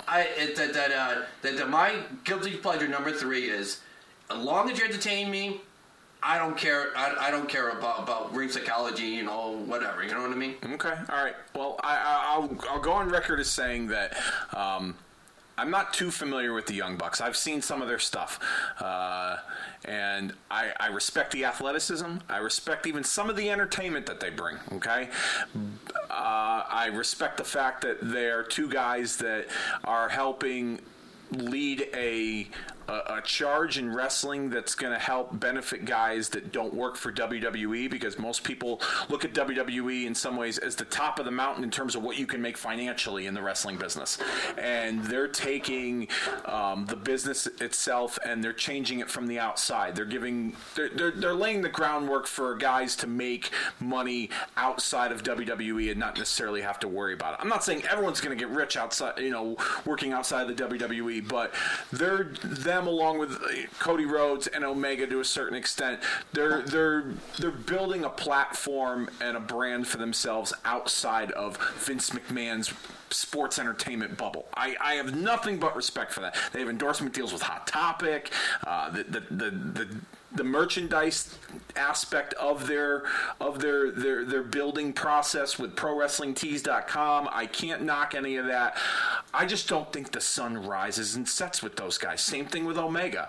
I enjoy some of their matches and the athleticism that they bring, but for guys, and I've said this to you off the air, I said this on the one of our recent episodes of Kicking Out at 2, for guys who claim to be trailblazers and innovators in this business, they certainly rip off the 90s quite a bit with the 47 crotch chops and the two sweets and the super kick party. Yeah, the fucking super kick. Like, I love the super kick when Shawn Michaels delivered it. And they're not the only guys that butcher finishing moves, okay? I'm not going to sit here and go through a list of people, but I was a big Jake the Snake guy, and I love the DDT, my favorite finishing move. Him and Arn Anderson, two best to execute the DDT, and the DDT is now just like an arm drag takedown, in my opinion, in wrestling, and it's because people have butchered it to death. They've killed the super kick, in my opinion. They use it 47 times in a match, and it's just after like the 7th one, I'm like, all right, I get the point. You know what I mean? Like, to me personally, not knocking their ability, not knocking what they bring to the business. I can see the appeal that they have with a lot of people. Yes, they can be entertaining, but I think sometimes, I don't think they bring a good balance in terms of entertainment and ring psychology, but I could totally respect your view on them as talents, and I'm not taking away what they bring to the business, but everybody I talk to, it's like, oh, well, the Young Bucks are the hottest thing, and if Young Bucks go to WWE, they're going to do this, and the ratings will go through the roof, and I don't necessarily think that's the truth. Do I think they would make a good impact if they were portrayed a certain way that accentuates their positives and goes with their strengths? Absolutely. But at the same time, I think, too, there's their style of wrestling, their brand, it appeals to a niche audience, but to casual wrestling fans that watch WWE, I don't think they would get or understand them. And that's not a knock to them, but that's just the world that Vince McMahon and WWE has created within the wrestling business in the last 17 years. So, totally have a ton of respect for them as performers and athletes, but sometimes I get into some of these arguments with these fucking kids online, and maybe it's just because I'm an old curmudgeon, but I just don't see the worldwide mass and appeal. I understand it, but I just don't see it. That's just me. So, with that being said, that I think we're go back to originality. But I think there any kind of wrestler, tag team, single wrestler, you get your impact is based on 3 things: draw power, talent, and overall impact. And I think you gotta go. Your subject matter. You brought me up about the Mount Rushmore of tag teams. I'm not gonna put any of you two on the spot. With that being said, I just don't think any tag team has more impact than the Young Bucks have done in the last couple of years. I think you got to go back to for draw power and just like matches in general, like must see tag team. I think you got to go back to Rock and Roll Express, Midnight Express, or the Von Erichs versus the Freebirds. Okay. I think you got to go all the way back there, or LOD, of course, and where a tag team can actually main event or like have a draw, and then the Young Bucks. And if I could digress again, you're talking about originality. Absolutely, they steal stuff. But take AWO. They ripped off old Jimi Hendrix's, they pretty much rip off Jimi Hendrix. Yeah. The DX was a total rip off of the NWO. The Triple H and Shawn Michaels won't admit that. So if it entertains people, people will rip it off. Absolutely. And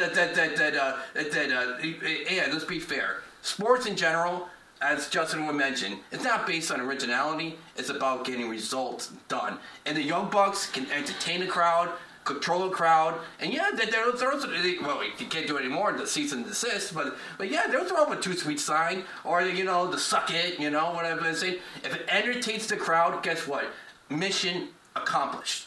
Shit, man, you just nailed it, dude. If this was a debate, I think I would score one for Dennis. I still don't like the Young Bucks, but No, you make great points. I can't. What was the guilty pleasure again?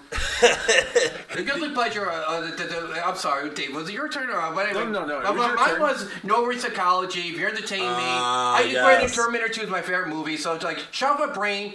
Entertainment. Like I said, entertainment value outweighs the lack of logic sometimes. He's what he's saying is that like the Young Bucks kind of have defied traditional wrestling rules per se in terms of their presentation and what they bring to the business, and he's in favor of that, which I'll be honest with you. Like, I can't knock or disagree with you there, but I guess maybe as Bruce Pritchard would say, I got to try it on. You know what I mean? And see if it fits for me as a viewer. But I had one experience watching them live. They wrestled for Northeast Wrestling locally in Connecticut a couple of years back. They wrestled Alberto Del Rio, who I can't fucking stand, and Matt Hardy in a tag team match. And the whole match was suck it, too sweet, super kick, suck it, too sweet, super kick, suck it, too sweet. You know what I mean? Like, I was turned off by it after like the fourth second, you know, and that was just me personally. But that was a good one, man. That was definitely a good one. As we continue round 3 with, I'm going to switch it up a little bit. I'm going to go this time, if that's okay with you. Sure.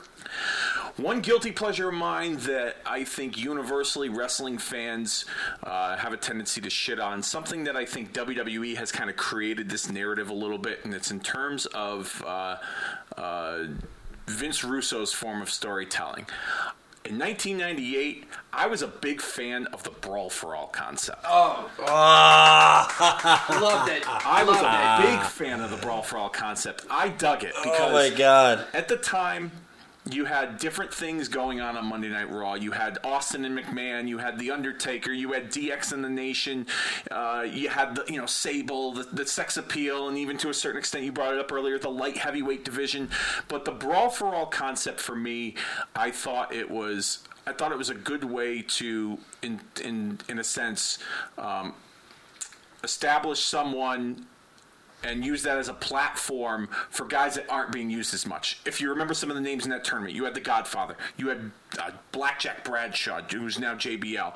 You had Droz, Marvelous Mark Merrow, my boy Dr. Death, Steve Williams. That was a good JR. You had guys that weren't being used as much. Bob Holly, eventually the winner of that, Bart Gunn.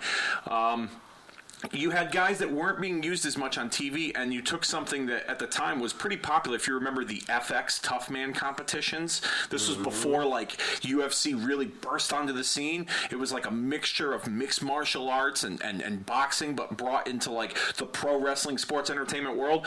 I thought it was so cool. I didn't think it was Destination TV every week, but I thought like, wow, they could really do something here. Now I'm 35 years old, hindsight being 2020. Probably not the safest thing to have those guys go out there and beat the shit out of each other on a weekly basis, but my biggest takeaway from the Brawl for All, not the fact that Dr. Death got knocked out by Bart Gunn, and not the fact that Bart Gunn was the sleeper winner of that tournament, but for me personally, I really saw big things from Savio Vega coming from that tournament, because he had a knockdown drag out, I think, with Droz, and I dug Savio Vega as a kid. I thought he was a talented performer, and I thought a Brawl for All victory for him could have really established himself as a bigger star than he was post the Brawl for All concept. And I know people crap all over it and aren't necessarily fans of the idea, but I don't know. I dug it. In 1998, as a teenager, I thought it was pretty cool seeing these guys go out there and clobber each other. I'll say this. I think what I dug about it that I would probably... I don't know if you mentioned... I can't say I dug the whole concept, but what I think I liked that they did is that they changed the presentation. Again, they kind of brought... they brought the house lights down. Yep. And did like that boxing feel. Just with the spotlight on the ring. Yep. Those things I thought... which I think wrestling needs more of. Not necessarily specifically that, but the overall change up of presentation in a 2-3 hour show. Yeah. You know what I mean? Just the visual aesthetic aspect of it, and I think that would be something I really liked about it. With that being said, I don't think history treats it well, and I would agree with that history. However, I think, a modernized version of the Brawl for All in 2018 in some other fashion. I'm not saying you put him in a UFC type scenario, but something that kind of captures that like tough man, come as you are, battle the tough guys, to go back to, No Holds Barred. Mr. Brell, if you will, and Zeus of No Holds Barred fame, I think is something that would have an interesting place on the WWE Network. They do a Cruiserweight Classic, they do a Mae Young Classic, a Dusty Rhodes Invitational.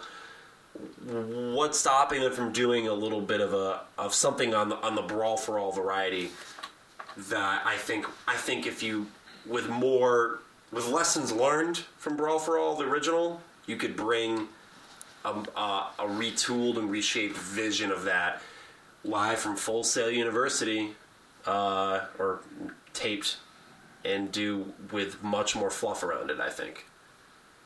Outside of that, it was an idea that just didn't land right, and that's, I think, where I would agree with most people when I say it sucked.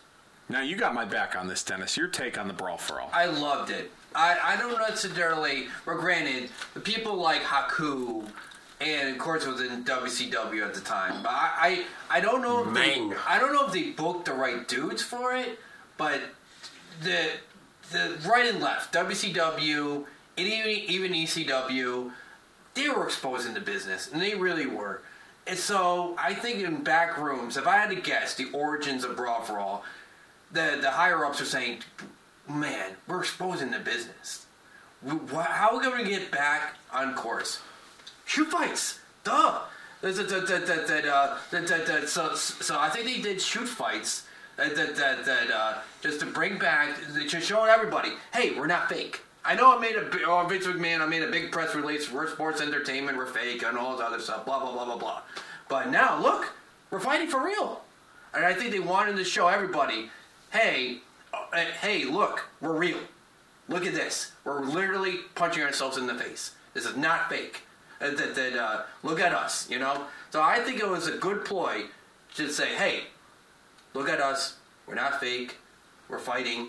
I thought it was a good idea. I really do. Like, does Bart Gunn and boxing gloves draw money? No.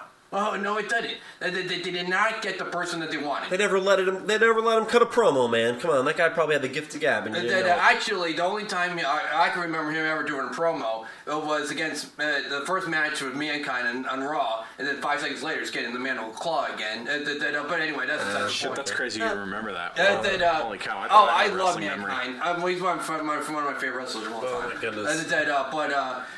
But yeah, that Bart did not, or Billy, believe it or not, too. I know that sounds blasphemous, but I didn't think neither of the Smoking Guns had the gift for gab. I really didn't. I thought the Road Dogg carried the New Age Outlaws, but I'm digressing. But yeah,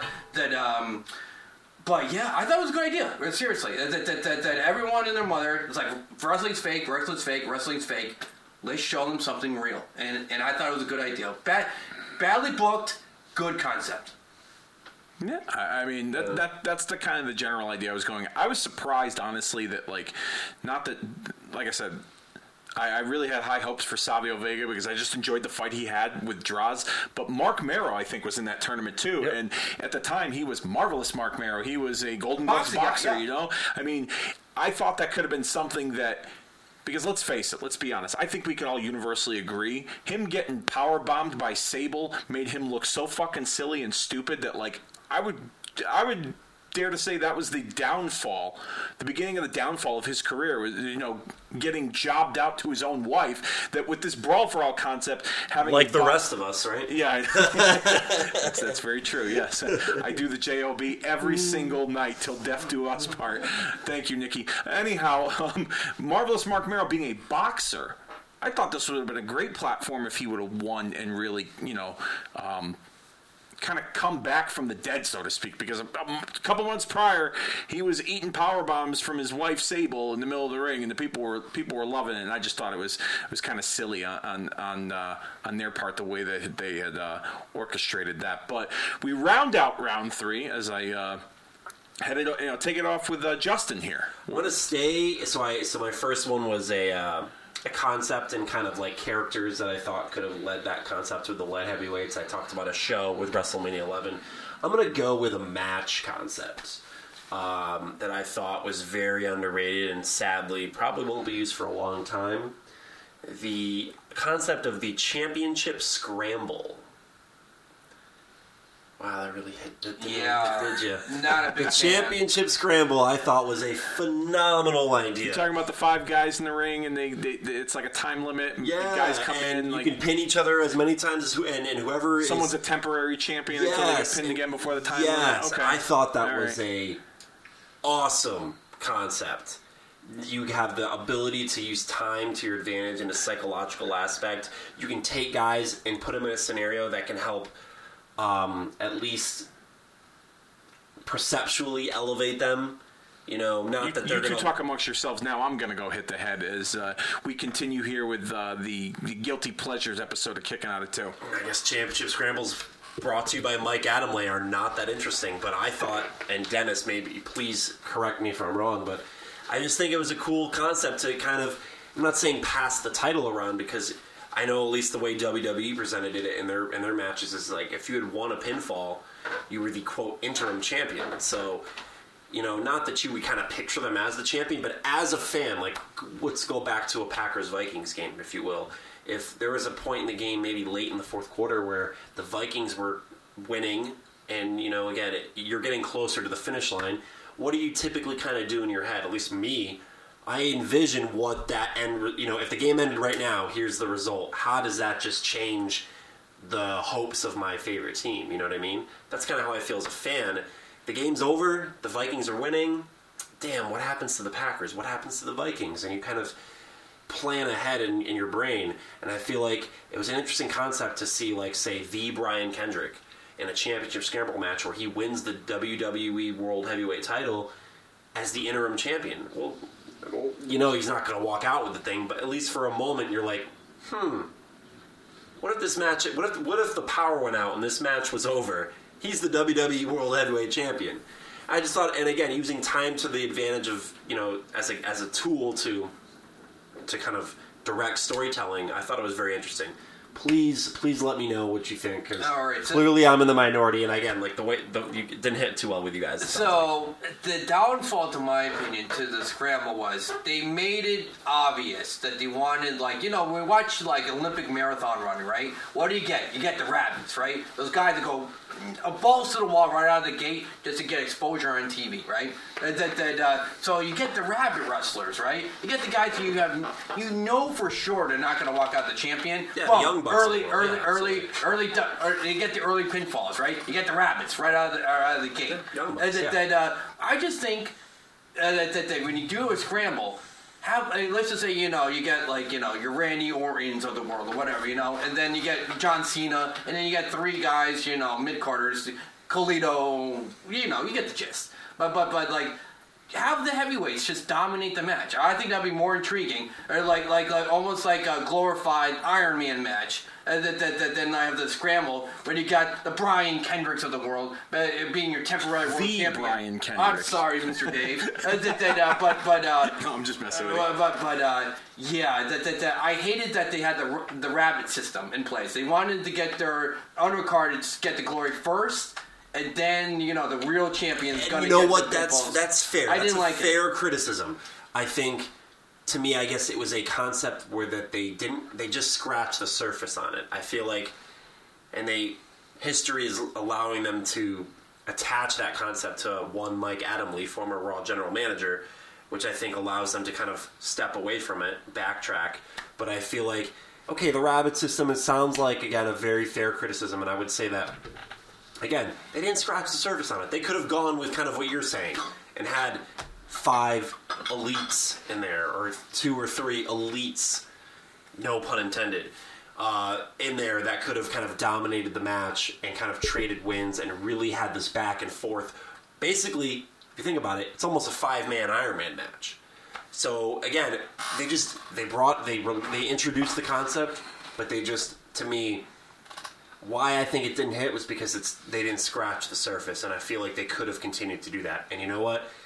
it's sad to think that based off recent events at Extreme Rules with the time clock kind of, being the fans' more interesting object of desire, it sounds like to me they probably won't bring back a lot of timed matches like that, but I think a championship scramble would be a great way to really load up a card on a pay-per-view that no one really cares about and really make for an interesting title picture. Scramble up the title picture, if you will, as by design. So that's just how I feel about it. And I think, again, please bring it back, WWE, please. I just want you to know, when you brought up the your guilty pleasure, it wasn't my reaction wasn't based on the fact that I didn't like it. I think it was my reaction trying to remember what it was, because there's been so many different variations of matches like that before. So I was trying to in my head go ahead. So I just want you to know that it wasn't me like being like, oh, that idea fucking sucks. But I didn't come up with it, so I don't. That idea fucking sucks. No, I didn't come up with it. But what I'm saying is that like my reaction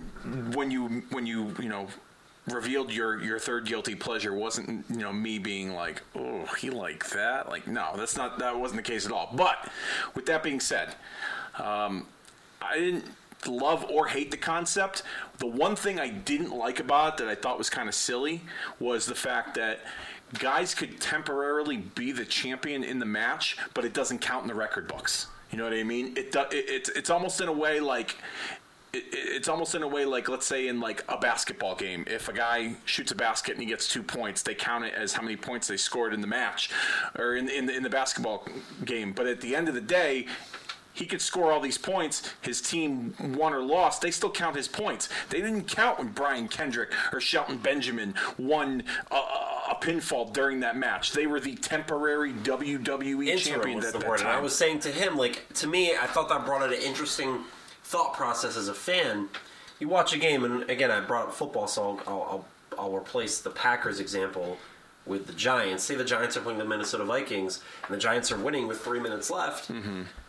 At least in my brain, when my favorite team or the team I'm rooting for is in the lead, winning, and you get close to the finish line, you're kind of thinking, wow, like, you're kind of envisioning, okay, what's the next step? Are they going to go to the playoffs? Like, who are they playing next? You kind of put the pieces together in your head. You fantasy book. Yeah, you kind of close your eyes a little bit and go like, okay, maybe if you're in the Super Bowl, if you will, you close your eyes and you go, man, that confetti's coming down, and Odell Beckham Jr. is going to win the MVP, and it's going to be amazing, and it's going to be so cool, and you kind of just envision the celebration, if you will. Mm-hmm. I feel like that's an element that the Championship Scramble brought.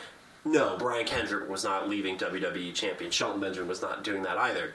But at least it gave you that fleeting, like, almost marketing, like, concept of and a test run. Could I accept that guy as the champion?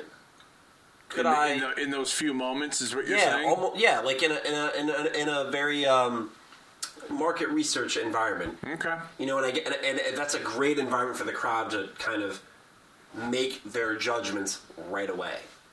And that may have made or break careers in that sense, but I thought that was a really cool, almost viewer's choice concept. I never thought of it listen like to the that. Fans on a nightly basis, or they say they do, and the Championship Scramble is a perfect example, I think, could have been a perfect example of that in a match where it's, 1, 2, 3, ding, ding, ding, you're winner and interim champion at such and such time and such seconds, Shelton Benjamin. Now let me ask you this.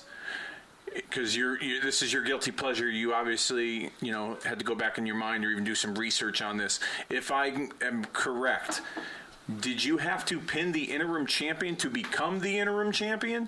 Or did you have to pin anyone to become the interim champion during that allotted time?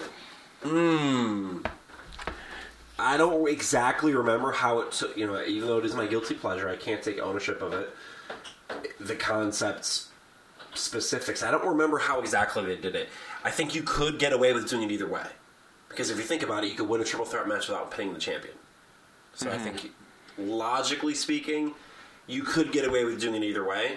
Yep. And that probably makes it more interesting if you don't pin the champion, the current champion, if you will, the interim champion. But yeah, I don't. And again, that lays the groundwork for other aspects. And again, the timed aspect of it, I think, gives a certain. You watch a game, you watch an event, you watch a movie of a sports game, and the clock ticks. Yep. 3, too, and whether it's the shot going off the air or the trying to cross the end zone, you kind of what's going to happen, and that kind of happens in an Iron Man match. That happens in the Royal Rumble. Yep. And I know the fans have kind of hijacked the moment a little bit in recent events, but it's still a tool to use that they can really use in a way that makes things more entertaining. That I think it's my guilty pleasure because it's an absolute shame that they didn't kind of dig deeper on the concept. Yeah, I mean, another question I have for you regarding this. I had said the one thing I didn't like about it was the fact that the interim champion's title victory in that match doesn't count at the end of the match. It's in some ways an interim, an interim decision. Do you think that was designed in the event that there was negative backlash, in the event that, let's say, a Brian Kendrick got the victory and was announced as the interim champion and the audience didn't really care for it? Do you think it was designed that way so that, like I said, the audience shits all over it, then you're not going to get the response that you want? So do you think, long story short here, do you think it's a good move for them to not count the championship history within the context of that match? I don't think it matters either way, but I think you ought. I mean, you could turn. I mean, worst case scenario, if you counted it, it's in your profile. It's in a Superstore profile on the WWE app. You know what I mean? Mm-hmm. You go look up your favorite wrestler in the app, and it shows you their height, their weight, yep, and their basics, right? And their accolades, and you have interim WWE champion.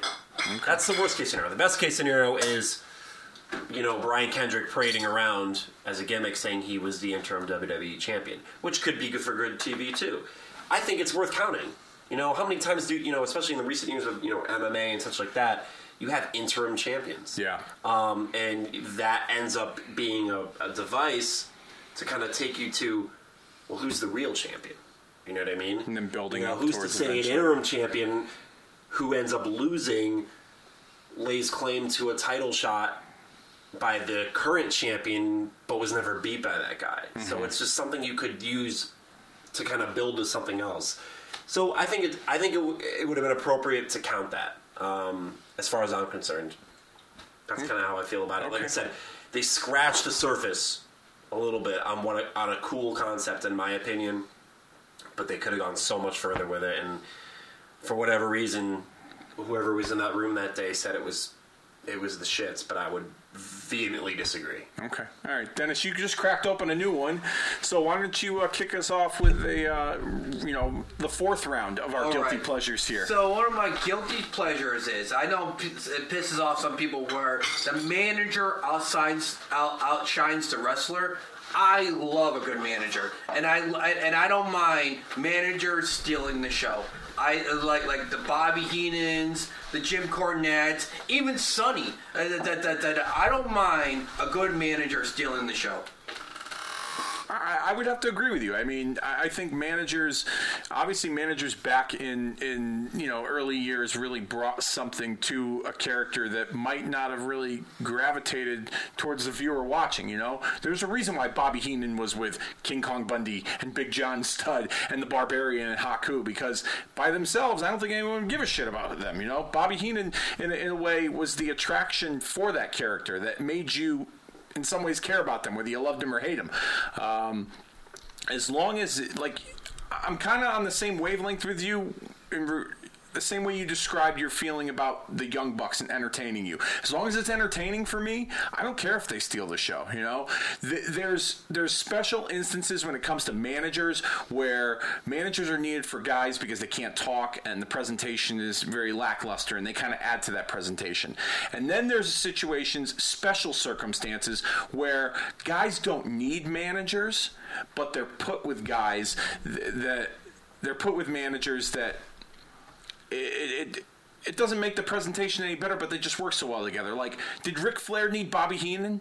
No, he didn't when Ric Flair came to the World Wrestling Federation. But to casual WWF fans that didn't watch the NWA and Jim Crockett promotions, they didn't know who the fuck Ric Flair was. So associating Ric Flair with a guy like Bobby Heenan helped Ric Flair's status, even though he didn't really need the help. But Heenan, for that short period of time, he did just as much work in Flair's corner as Flair did in the match against guys like Hogan and Piper and things like that during that time period. So I'm on the same wavelength with you that I'm okay and I'm cool with managers stealing the show and in some ways, overshadowing the talents that they're managing, but within the right circumstances. I think the one nugget there that I kind of attached myself to was that managers are put with a guy for a reason. And I think, we're all working guys. We got a job. We're assigned. We get paid. We go and do it. And managers are asked, they're put with them for a reason, for a variety of reasons. Whether it's to get a guy over, whether it's to further elevate, a package or whatever. And I think that outside of the rule.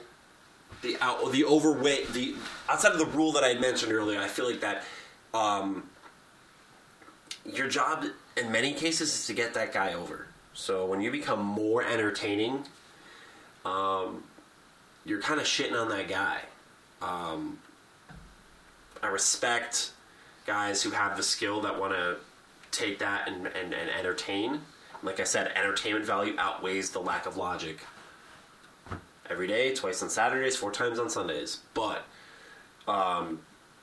promoter grabs you and says, hey man, I'm putting you with Wrestler X. He's really good, but I feel like you guys would be even better together. Or he really doesn't know how to talk, I need you to do that. There's a certain art to taking your heat as a manager, especially in the old days, and putting it on your charge. Charge being your client. Which you don't really see a whole lot of. Even with a guy like Paul Heyman, he's a magnet for heat and appreciation for his skill, but he doesn't put that heat on Brock Lesnar. At least I don't think he puts enough of it. Brock Lesnar certainly has enough ability to generate his own heat. But again, I feel like managers more so, they, in my lifetime, just haven't had the ability to do that. Put heat on their guy, to really take all of what they do, take it what the fans give them, and throw it on their guy. And an overly entertaining manager that outshines their charge, to me, is not, quote, best for business. You got a job to do, go carry out the orders. Yeah, make sure your talents are well represented, but in the long run, you're going to do yourself a better favor if you can put over another talent. Ask Ric Flair. He did it. He did it for 40 years. So this is what I like about managers, right? So wrestlers, you got to entertain the entire audience. If you're not entertaining the entire audience, you're doing something very wrong. With managers, they are taking individuals and trying to get them involved. And that's what I love about managers. A good manager doesn't cater to the whole crowd. He caters to that one person. He antagonizes them. It's like he loses his mind. And when you create insanity, it's contagious. So you want a good riot? Like the riots when it comes to Rock and Roll Express and the Midnight Express, it wasn't because what Dennis I forget his name, but anyway, it wasn't because of what the wrestlers were doing. It's because of what Jim Cornette were doing. Dennis Condrey, Lover and boy, Bobby, Bobby Eaton, beautiful Bobby. Thank you, gentlemen. Like I mentioned before, I'm not the historian like you two are. But I just know the wrestlers. No, you can hold your own. Anyway, I appreciate you, Dave. But anyway, what give yourself some credit. I was saying how people get emotionally attached or hatred or all that stuff really became, like in old school wrestling, really became because of the managers. The wrestlers, you're getting entertained, but like very suddenly, do you hate a wrestler or like a wrestler? based on like them per se. It's like the manager that brings like that extra kind of like emotional attachment. It's like, oh, Jim Cornette did this today. I hate the Midnight Express. Or like, Queen Elizabeth. I love Queen Elizabeth, so I want to be part of the Macho Man. Even though he's a Perfect lunatic. example of that. And again, I wasn't around for this, and I'm sure your memories, both of you being old men, can probably add more color to this. Piper's Pit, 1987, Hulk Hogan, and Andre the Giant shows up. And what does Hulk Hogan say to Andre as he sees Bobby Heenan in tow? What's he doing here? That's it. Yeah. That's it. That's all you needed to see. I mean, there was more that obviously went down, the ripping of the cross and the shirt and the blood down the chest, but you knew something was up when sweaty moon pie Andre the Giant showed up at Piper's Pit, and it was Bobby Heenan as his advocate, if you will. And you the also groundwork was laid down, and I would, to your point, Dennis, the manager kind of sets and kind of sets that tone, lays that foundation, puts the picture together to go, I know who Bobby Heenan is. I know who Jim Cornette is. He's a bad guy. What are you doing with that guy? But you know who doesn't get enough credit for that segment, not to go off on a tangent? Jesse the Body Ventura. Jesse Ventura, a week prior to that on Piper's Pit, told Piper, you produce Hogan, I'll produce Andre. He was the one that was really stirring it up. Not to take away from your point of Hogan's statement when Bobby walked in on Piper's Pit, but Jesse Ventura doesn't get enough credit for that segment and helping build that segment. That's a good point. You know what I mean? He's the one that really stirred it up. He was the one that really set the wheels in motion. If you really want to think about it, and they don't really focus on that enough, and maybe that's just because of Jesse's on again off again relationship with the company, or there's the fact that he's a weird fucking dude. I don't know, but I just wanted to get that out there. Definitely not enough credit for his contribution to making that historic moment in wrestling history. That's an excellent point. I don't think honestly I've ever heard anyone even kind of shed light on that slightly. So he was a shit stirrer. He stirred it up. He stirred it up, and that's the reason why Hogan and Andre battled out at WrestleMania 3. Not because Andre decided to side with Bobby the Brain Heenan. I'm sure Heenan's influence made that happen, but it was really Jesse Ventura that really, stirred it up between Hogan and Andre. So obviously me and Justin were in the food business. So I just think a manager is the maitre d' of the outfit. It's kind of like, the servers are the wrestlers. We're serving a bunch of tables all at the same time. But the maitre d' goes to each table and say, how's your dining experience? You know what I mean? Yeah. A manager could go, get all flustered, Yeah. I think it's just an amazing concept that they're doing, like, the tableside service while the managers are doing, like the managers are doing the table touch while the wrestlers are, serving the meals to everybody. For the gestures. That's what I love about managers. They are the only entity in wrestling that besides entrances that there are doing individual service, and I think they're so important, and that's why this day and age we need more managers. Okay, all right, fair enough. I like that. I can get on board with that. You both make great points. Continuing with round 4, we're gonna head it back. We're gonna kick it back to you, Justin. Oh man, guilty pleasure number 4. Guilty pleasure number 4. Ooh.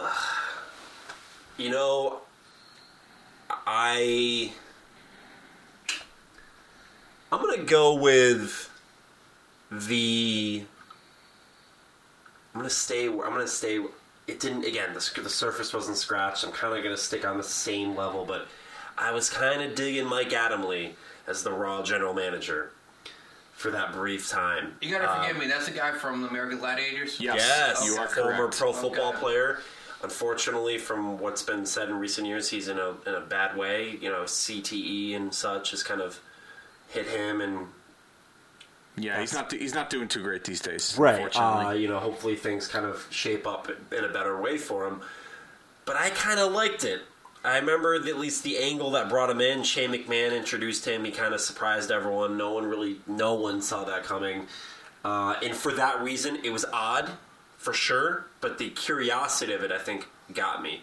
Now, I also think they played well with the whole, again, the guy just not being a good live commentator and being good speaking in public.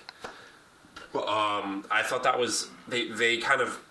I think they were forced to do that because of the audience's reaction to Adam Right, Lee's and performance. you know what? I liked that. And there's nothing wrong with that. Yeah, but you know what? Like, that will be considered in the annals of general managers in wrestling history as not a very good one. But I thought that was a very underrated one that could have gone places. He could have been your stumbling, bumbling, spineless general manager that kowtowed to whoever just to avoid confrontation or whatever. There was just so much more that could. It wasn't long. It wasn't a long lasting thing. Like I said, the championship scramble was probably one of his more notable contributions to the era of Mike Adamle. but I thought that again they didn't really scratch the surface on it for whatever reason. And I liked.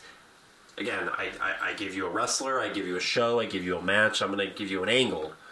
And the angle of Mike Adamle as the Raw general manager, I thought, was something that was very intriguing. That really wasn't furthered enough, in my opinion. That's my pick. Your take, Dennis. All right, so my biggest quarrel was what you just said. Is Mike Adamle's most famous moment of all time, of course, when he botched. You gotta forgive me. It was either Matt or Jeff. Jeff Harvey. Yeah, Jeff Harvey. Yes, I can't get through that. And of all places, Madison Square Garden, New York City, where New York and Northeast wrestling fans will lynch you if you are not, equipped with, wrestling knowledge. But go ahead. So I'm making this short but sweet. So Justin, I think you're once again your last two rebuttals have not been very good. So when your most memorable thing in the industry is a botch, you weren't very good. It's guilty pleasures, man. But you know what? Your guilty pleasure, one non-wrestling related. You're a Vikings fan. I respect it. You're used to tragedy and falling short of expectations. I would expect nothing less from you, Dennis. So. Mr. Right. Dennis. Very fair indeed, Mr. Justin. Yeah, I mean, as far as Mike Adamle and his insertion as the Raw general manager, it took me for a loop when it first happened. I was like, what the fuck? This guy? The guy that, can hardly, get through an episode of ECW with Taz without, screwing somebody's name up. I mean, what the heck? But I kind of saw what you saw in some ways, the curiosity and the fact that, they were forced, their hands were forced by the audience because the audience could see, through Mike Adamle in some ways, because of his screw-ups. To me personally, it didn't have as much. I didn't have as much invested into it. However, I kind of thought that his role as the Raw GM at that time, because if you remember, I think they were starting a little bit of a power struggle with Shane and Stephanie, if I'm not mistaken, on Raw, or at least they were leading towards that. Maybe I could be wrong. I thought there was a bigger picture that someone else was pulling the strings with Adamle in that role. I thought that it was going to lead to not necessarily a higher power, but someone really calling the shots, and Adamle was just the gopher, if you will, in that role. That's just my take on it. It would have made sense. And I think that, and I was probably thinking along those lines, like, all right, where is this going? The WWE is the never-ending story. So when I see and hear people shit on something that happens, you'll probably see it happen, tonight on Monday Night Raw. Something is introduced. Social media gives you the platform to shit all over it right away on page one. It's the never-ending story, man. The pages keep turning. It's the longest book there is. And there's more to go. And I think, like you said, there could have been, potentially, and we have no idea, but there's a good chance that there was more to what was going to be presented to us than what we were seeing. So. Okay, all right. Now let me cap off round 4. Like I said earlier, we're in as you listen to the conversation, as we continue this, you'll see a theme. You've kind of seen that a little bit with Hulk Hogan being part of two of my guilty pleasures, Finger Poke of Doom and the Tower of Doom, ironically enough. But WCW, another guilty pleasure of mine that took place in WCW, was parts of the New Blood versus Millionaires Club storyline that was constructed and written by Bro. Yes, the ultimate bro, Vince Russo and Eric Bischoff. Granted, I'm sorry. I'm a Jim Cornette super fan, so I'm Motherfucker! we can get into that another time. I'm not listen. I'm not a Russo detractor, but I'm also not in big support of him either. But that's another story for another time. I thought at the time, I didn't think it was going to be the storyline that was going to turn things around for WCW, because by that point the WWF and their content, they were in the lead, and that was a strong lead at that time in April of 2000. But I felt that because of the reality behind that storyline. We had heard rumors on the internet at that time of the political scene in WCW, a lot of the older talent allegedly holding back some of the younger talent, the politics between Hogan and Hall and Nash and Bischoff and, ATM Eric and, the creative control card and all these different terms and phrases and things that people have associated with the downfall of WCW.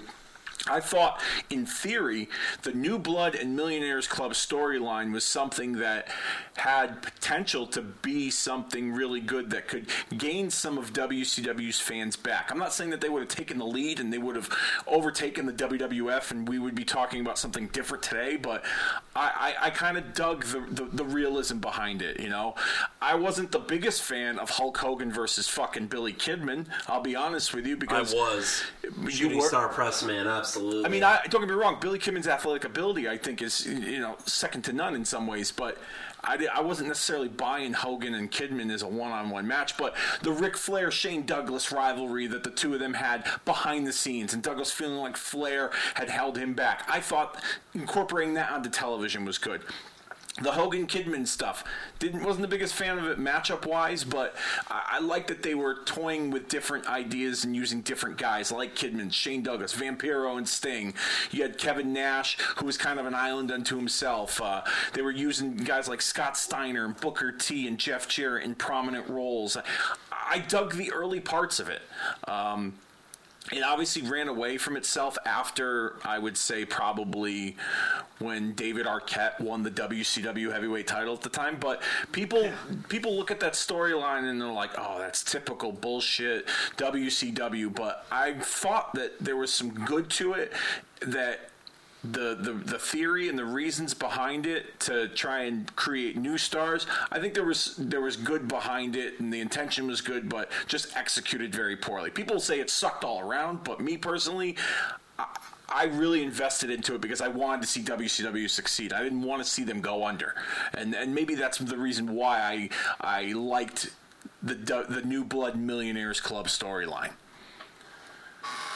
Who wants to chime in? Vince Russo. Oh, Jesus. I could talk 3 hours just on that. But, you can. We will, eventually. Anyway, we'll get there. All right, so let's digress to be like Vince Russo's importance. Maybe accidentally, maybe he was the brainchild of it, but granted, he was the head writer during the Attitude Era, so...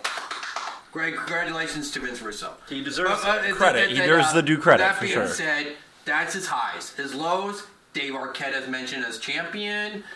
Judy Bagwell on a pole. On a forklift. Judy Bagwell on a pole can't hold that one. For the love of God, gentlemen, just take Impact Wrestling, right? Or TNA, whatever you want to call it, He right? had moments there. I'll give him that. Just like that, he had AJ Styles. He had Samoa Joe. He had Sting when he still can wrestle. That he had all these, Austin Aries. He had some of the greatest talent in the world on his roster. He had Okada. He had Okada on his roster. He didn't know what to do with Okada. You know what I mean? So that being said, that he took some of the greatest talent on the planet in the 90s and in the 2000s and totally did not know how to utilize it. As the head booker and head story writer, how can you not do that? Come on, Okada is just... as I mentioned before, a walking dream match. All right, let me ask you totally something. Let me ask you something. You just said he had some of the top talent, didn't know how to utilize them. If Vince Russo didn't put Booker T in the position that he did to win the WCW World title from Jeff Jarrett after that whole worked shoot storyline with Hulk Hogan, if Vince Russo didn't do that, Do you think Booker T would be as successful? Dave, an excellent rebuttal. This is what his strength was. You could be a jobber, as a Barry Horowitz. He was definitely gave underneath you an Booker. angle. He gave you an angle from jobber to head talent. I give him credit for that. Everyone on the I give him show credit for that. had a purpose. I'll give But you that being said, the elite of the elite of the elite, he did not know how to utilize you. All you gotta say, okay, AJ Styles. You're just give us 1 month, just for 1 day of the month, give us a 5-star match. He never did that. Just like wait a minute, you're saying AJ never gave you a 5-star match? no. I'm just trying to clarify. No. AJ Styles, ladies and gentlemen of the listening audience of Kicking Out at 2, is arguably a top 5 talent At ever. Kicking Out at 2. Ever. Kicking Out at 2, excuse me. If I misspoke, I apologize. Social media plug. Yeah. At Kicking Out at 2. Facebook page Kicking Out at 2. And then, anyway, with that, Kicking Out at 2. like I said, but no, Vince Russo knew how to give everyone a storyline, but he did not know how to make a 5-star match. I'm sorry, he did not. That's not his job either. He's not a producer. But but someone's got to tell me, is it coincidence or not that WCW fell apart when he was a head writer, and so did Impact Wrestling. When you had some of the best talent-wise. All right, hold on, time out. I'm going to go back and call bullshit on that just for a second, because Okay. you had said earlier when we spoke about the finger poke of doom that those were the 2 biggest downfalls of the company at that time, the 2 biggest mistakes they made. Absolutely. Goldberg losing, and then the finger poke of doom itself. Russo was not a part of the company at that time. Okay, so that's a Boom! Sorry, I didn't mean to, I had to call No, bullshit not at on all, that. Dave. Not at all, Dave. Was there recovery from that? I don't think there was. I think that was I think even though they were still ahead of the ratings and all that stuff, that was the ECW. The WCW Kiss of Death happened in that week. That 6 days of just. What are you thinking? Russo was just continuing to dig the grave, is what Exactly. you're saying. Okay, all right, fair enough. Instead of like coming up with some of the most innovative stuff that he claims to have, and that he's capable of doing, he's the best writer of all time. The way he talks. I don't think that either. But go ahead. But anyway, Vince Russo, you know. He's a little crazy. Yeah,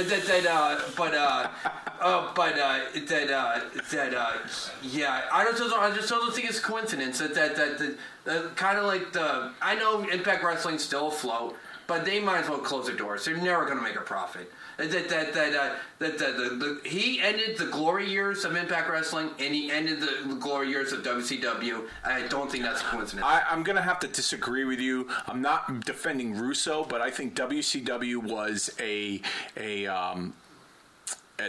tainted brand from the get-go, from the time Ted Turner had bought it. That company, with the exception of Ted Turner, wanted nothing to do with wrestling. They didn't put any effort or support into wrestling. A lot of people give WCW flack for the content that they produced, but the only person that made that company profitable and gave them a fighting chance was Eric Bischoff. Russo made attempts to and failed miserably, but WCW was in the shitter before Russo showed up and brought his brand of sports entertainment. That's just my take on it. I will say, I think, again, I'm going to kind of walk the line a little bit. Vince Russo has his place in history. I recall an interview, and it was said very succinctly by one Kevin Nash, but there was a podcast interview by Vince Russo on his podcast with Nash, and Vince Russo was told by Nash, man, you don't have to explain nothing to anybody. You have your place in wrestling history, and you know what you've done. And I think he did that in a very reaffirming way to Russo, who I think in recent years has become very insecure with his place, despite how he wants to present himself. But, I think it's at the same time, he certainly will fetch for the credit that I don't think he can solely claim to be his own. It just is what it is. Vince Russo, I think, he was the champion of the underdog, and I think that promo he cut about Booker T and the whole Jeff Jarrett, Hulk Hogan scenario, he was the guy that championed pushing newer guys. And I like that about him. And I think he wanted to do that in TNA. He did it in WWE. That's probably my opinion of Vince Russo as a whole. I think, I don't want to say go away Vince Russo in 2018, but you're doing more harm than good by trying to justify what you've done and what you believe to be correct. He's trying to stay relevant at the expense of today's current wrestling. Right, and you don't need to do that. Yeah. You have nothing to be ashamed of for what you've done in wrestling, but if you try to further, it's, again, digging your own grave. If you've done what you've done, you don't bat 1,000, no one does in life. You don't need to justify it to try to keep yourself relevant, and your legacy in wrestling is perfectly fine if you just let it be. But again, he's got the platforms to present himself in a way where I think he doesn't do himself any favors. Great points made by both of you. Just want to say, Dennis, I wasn't trying to jump down your throat when I came back with my rebuttal. I just want you to know, so don't feel intimidated whatsoever by my rebuttal. I was just you up. So. No. That being said, I've been in 4 major fights, ladies and gentlemen. I'm old for 4. So that being said, I'm a lover, not a fighter. There's no. It's a first time for everything. That's true. I'm due for a win. That's true. But that doesn't mean I'm going to be your challenger. I really enjoy what Kurt Hawkins is a perfect one. I enjoy what you've been bringing to this episode of Kicking Out at 2, and you're obviously welcome back based on the what you're bringing here today. So, with that being said, give us your final guilty pleasure, your 5th and final guilty pleasure here. So, my final guilty pleasure, and I wish the WWE would wake the fuck up. Whoa! I love having the audience involved. The more, the better. I know you mentioned about the last rules about that. You finally watched that. But granted, Justin, was that the fans' fault or was that the WWE's fault? It's the fans' fault. No, it's not. It's the WWE's fault. This is good. I'm gonna let you Case guys in go point, at it. Dave and Justin, case in point. I'm gonna let you guys go at it. Once upon a time, 6 months ago, you know, ladies and gentlemen, this match is scheduled for one fall. Why did they take that away from us? Why did they do that? That was the point where we said, the WWE fan, the WWE audience said, we're taking control back. No one cared, and we were having fun until WWE says, no, you're going to do what you're told to do. How dare you, WWE? This ain't the Tea Party, man. This isn't treading on me. This is be entertained. For all those haters out there who want to talk about how bad they don't like Roman Reigns, how of an abomination it is that he's main eventing pay-per-views, and everything else that's extended off of that in parody or in seriousness. You just gave Vince McMahon every reason to say, okay, you boo Roman Reigns every step of the way. You cry for the likes of Finn Balor, Seth Rollins, Dolph Ziggler, AJ Styles, etc., etc. And then, I give you that, and then what happens? 4, 3, 2, 1, you just had an Iron Man match where those guys are tearing it up. I'm not saying they're putting on a classic, but they're putting on a very formidable... Very good match. Yes. And the crowd knows how important they are to a match, and they use that to their advantage and ruin it. So what is Vince McMahon as a businessman supposed to believe? Mm-hmm. Does he believe that, based on your reactions, do you hate Roman Reigns, hate Seth Rollins, hate Dolph Ziggler, hate Finn Balor? Because before you hated those guys... He thought, well, I'm going to try to push Roman Reigns even though you don't like him. Well, now you don't like Seth Rollins. Now you don't like Dolph Ziggler. Now you don't like Finn Balor. Now you don't like all these other guys who I'm led to believe you like. What the fuck do you want? But it's not the fans. That's WWE. We felt involved. We felt we were important for a hot second. Finally, the more Triple H takes control, the more the fans are getting involved. And then Vince says, "You know what? No, No. I'm about to be dead in 10 years. I need influence. I need control. I'm Vince McMahon. Fuck you. I need control. The more Vince controls what we want and what we think, the more we resist them. The more. That's why. For 5 fucking seconds, we had control, and that's why we kept that going.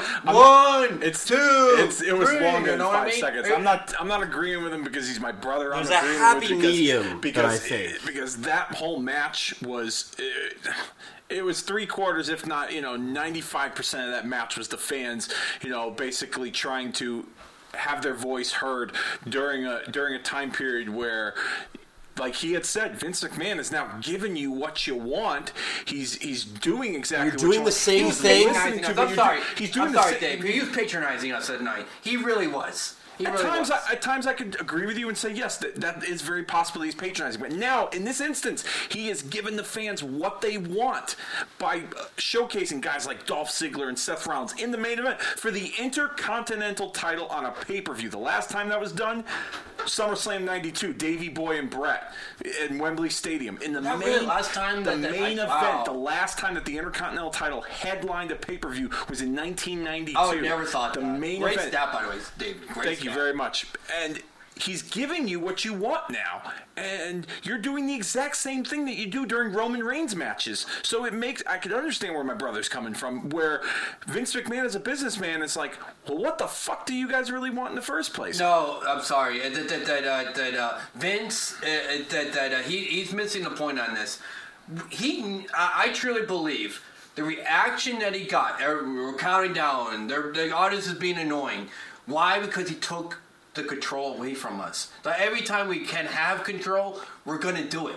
That was an irrational decision. Give us, just for God's sakes, Dave, give us one fall. Just give us back. I don't give a shit about that. Either way, I do though. That could either come or go. I do. Like that's not like to me personally. Like that's not like a deal breaker for me. But in that instance, he's giving you what you want. He's giving you the match. He's giving you the two guys that you get behind the most for years, since Dolph Ziggler cashed in his Money in the Bank in 2013, and the way his character and his stock has fallen. People have been crying to see Dolph Ziggler in the match. I'm one of them, okay? And then a guy like Seth Rollins, who is just as talented, if not more talented than the Dolph Ziggler, who's out there tearing it up. People are getting behind him and rallying behind him to be in the position that Roman Reigns is, that the people don't want him in. And now Vince is giving you all of that, and you're taking advantage of it for the sake of needing to be a part of the show and giving the proverbial fuck you to management.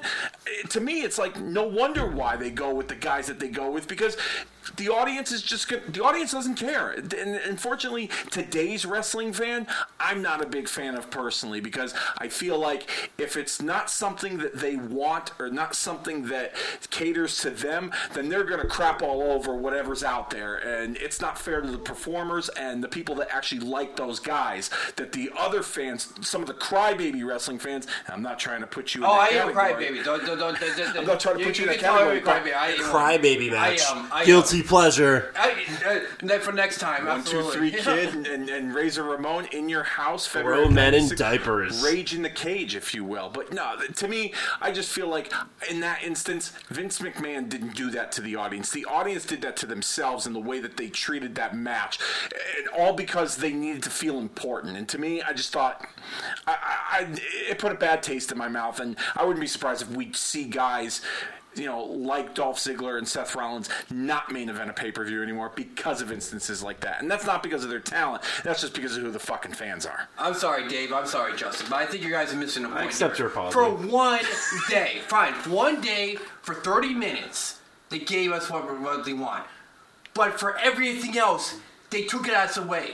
But why did they have to ruin that in that 30 minutes that they're giving it to you? But why did the WWE give us control again? No. Look, not 100% control. Look. I know Vince McMahon and oh my God, I'm choking under pressure here. But the guy at Second Command, what's his name there? Kevin Dunn. Kevin Dunn and Vince McMahon knows, yes, how to produce a better wrestling match than Dennis J. Levy. I understand that concept, absolutely. But for God's sakes, give us one fall again. Give us a chance to be more involved. Just because you gave us one match for 30 minutes doesn't mean You couldn't even make it through the 30 minutes. But as I said, in 27 minutes, it was like 3, 2, 1. All right, for 2.5 hours, like the whole fucking time. Like it was so annoying. It took away from the match. But Dave, for 2.5 hours, they put the blindfold. They gave us whatever you want to say. The what dogs can't bite. They gave us the nuzzle. They gave us the blindfold. What did you expect, Dave? You expect once you gave us a chance to have control.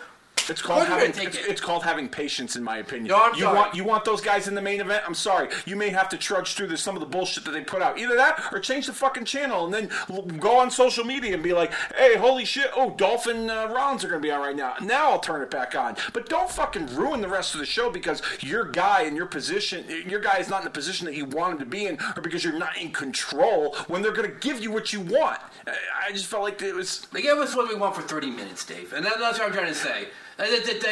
Just give us... That was the design of the match. I think it's common sense what the fans want and what the fans want to be involved with, and the WWE took it away from us. This is every time we got a chance to take control, we take it over. So you think because the audience took control over that 30-minute match with Rollins and Ziggler was because WWE decided to take away the one fall? Absolutely. Holy Absolutely, shit. Dave. Absolutely. You also Dave. said fucking people are inspired by Dino Bravo, too, so I mean, I love Dino Bravo. One of my favorite 80s heels. That's true.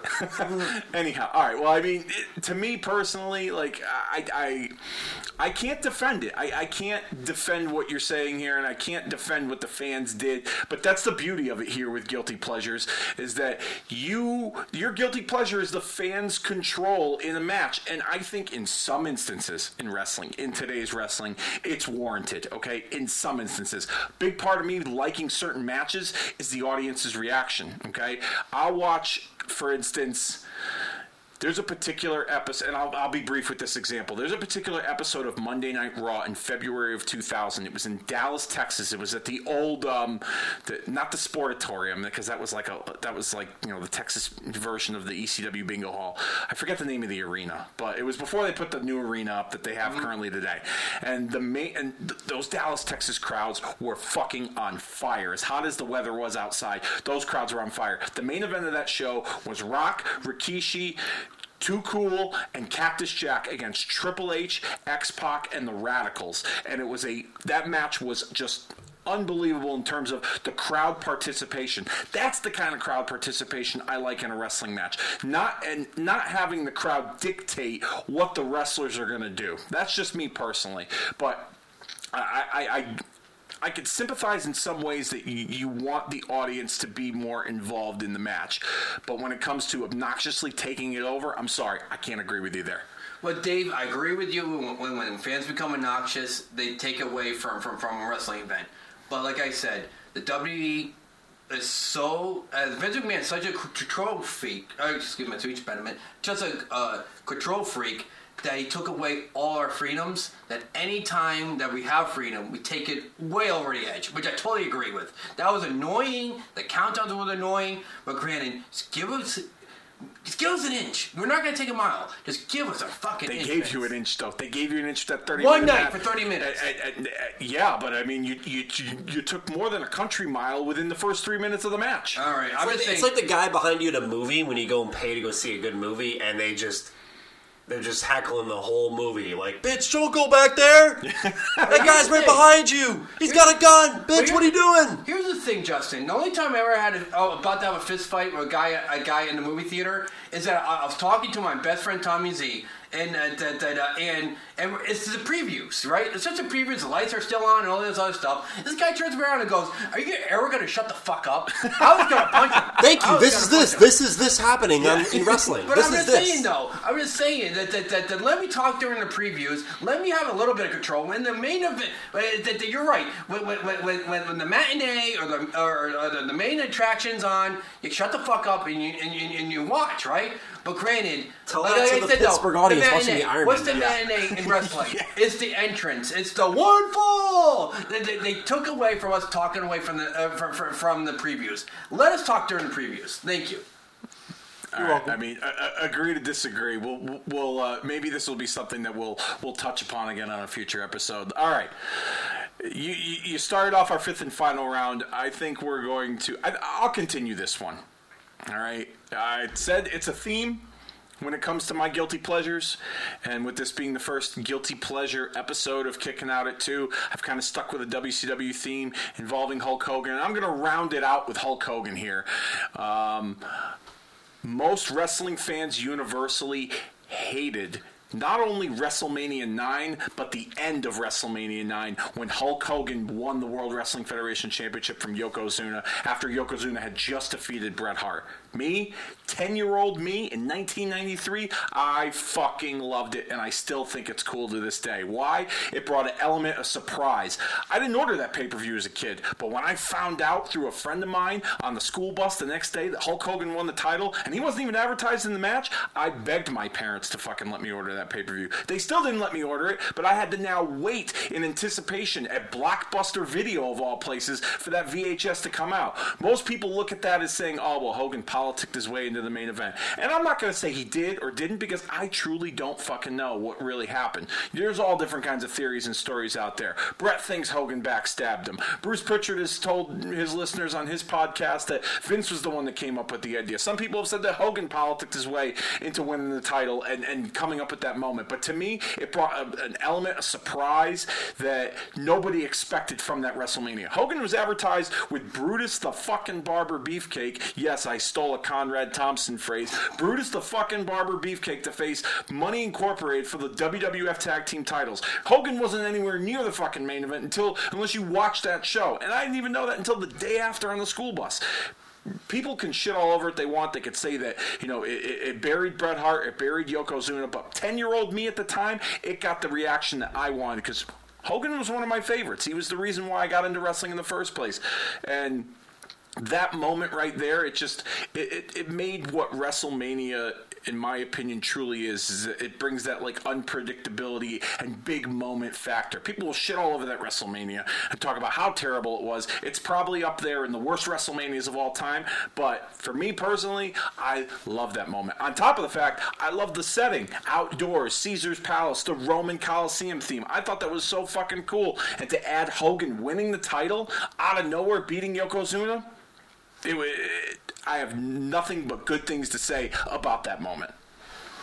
Who wants at it? Who wants to have at it? Oh, I got highly opinions. By the way, let me start, Justin. Sure. That if I could digress, super digression here. Take the commentators when they were wearing the Greek robes. Why can't we have more gimmick commentators? Anyway, that's just me. I love when Back to the Beach and when they're wearing. I think you mentioned this during the walkthrough. The walkthrough. The watch along. Well, yeah, the watch along. Yeah.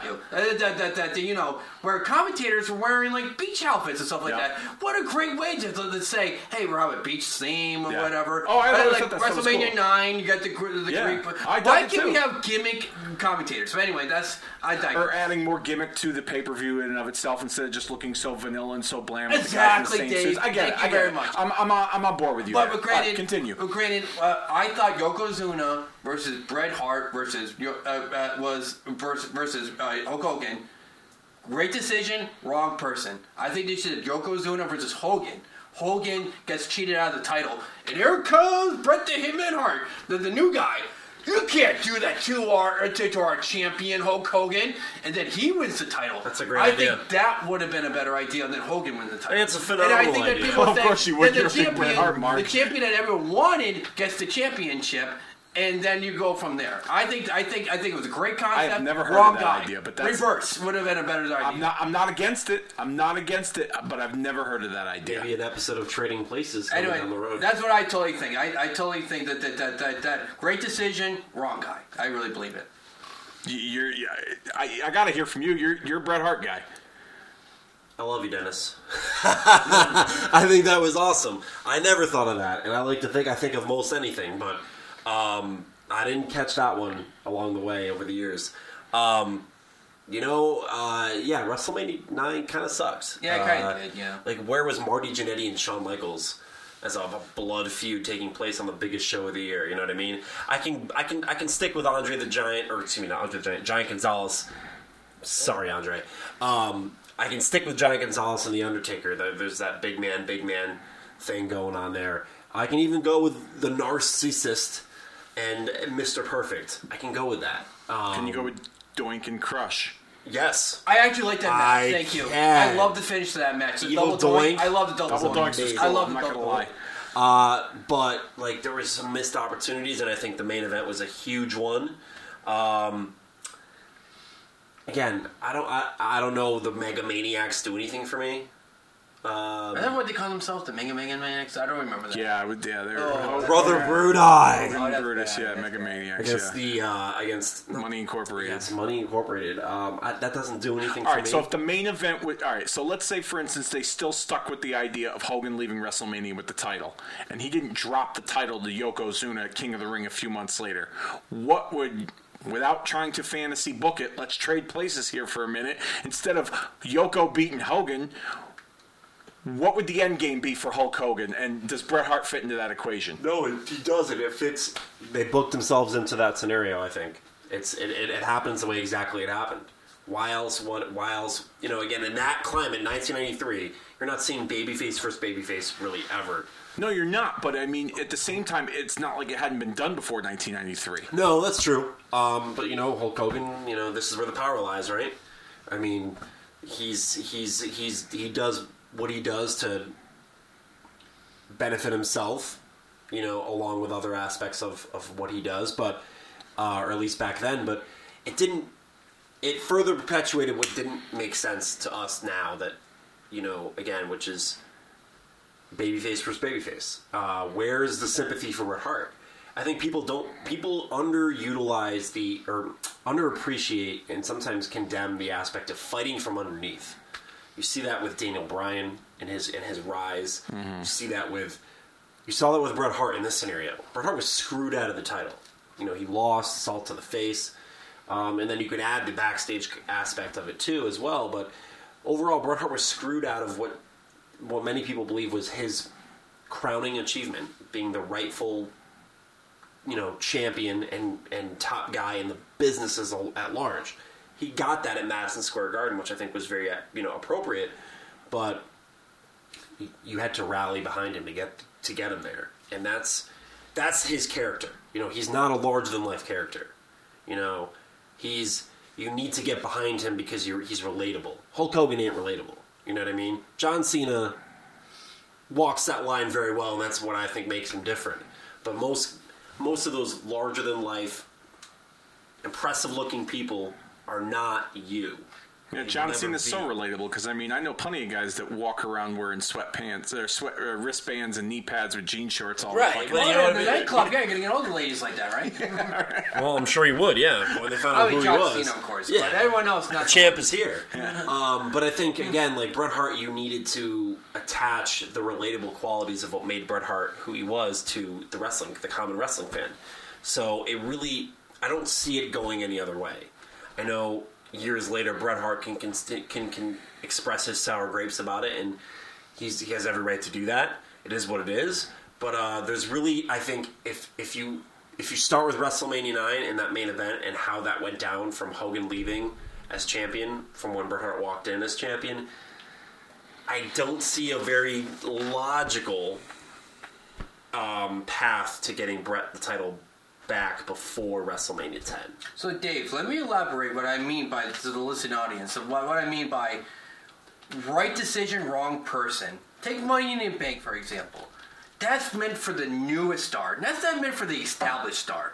I think here was like the first ever Money in the Bank situation where a non-title match, a title match happened where it should have been like very a non-title. impromptu, almost. yeah. Very impromptu. Thank you, Dave. Yeah. So I think the veteran should have lost the match via shenanigans. Mr. Fuji, salt in the eyes, boom. Oh, Hulk Hogan, oh, I can't see. Leg drop, boom, finish, right? The finish they had at the King of the Ring. That should have happened at WrestleMania. And now here comes Bret the Hitman Hart. Hey, like I said, hey, that's our legend. You can't be doing that to our legend, Hulk Hogan or whatever. And Yokozuna, I'm 600 pounds. I can do whatever I want, you know? And then Vince goes, not Vince, then Bret Hart goes, well, I'll challenge you to a match now. In prom. Okay, for the title, let's go. And it's by hook or crook, whatever, rolls them up, sharpshooter, whatever you want to have. You have the new talent. The new talent, the up and coming, the passing of the torch, if you will, to Bret the Hitman Hart at WrestleMania 9. But what a magic moment that would have been. Okay, I'm not disagreeing with you there. I never thought of that concept, and I can get behind it. But you don't think that they could have gotten that passing of the torch moment with Hogan and Bret at SummerSlam in '93? Yes, that's actually very true. And you don't think so? No, as a Bret Hart, as a diehard Bret Hart fan as you got, like I said, it just doesn't make sense in 1993. It just doesn't. So Hogan winning. All right. So hold on a second. Let's map this out a little bit. Hogan beats Yokozuna, wins the title. Yoko gets the rematch at King of the Ring. Hogan wins. Bret wins the King of the Ring. Not only does Bret have the King of the Ring on his resume, but now he's also got the fact that he was cheated out of the title at WrestleMania. You don't think with all the stars aligned that they can get to Hogan and Bret at SummerSlam in '93 based on that path? I think that's very well said, Dave.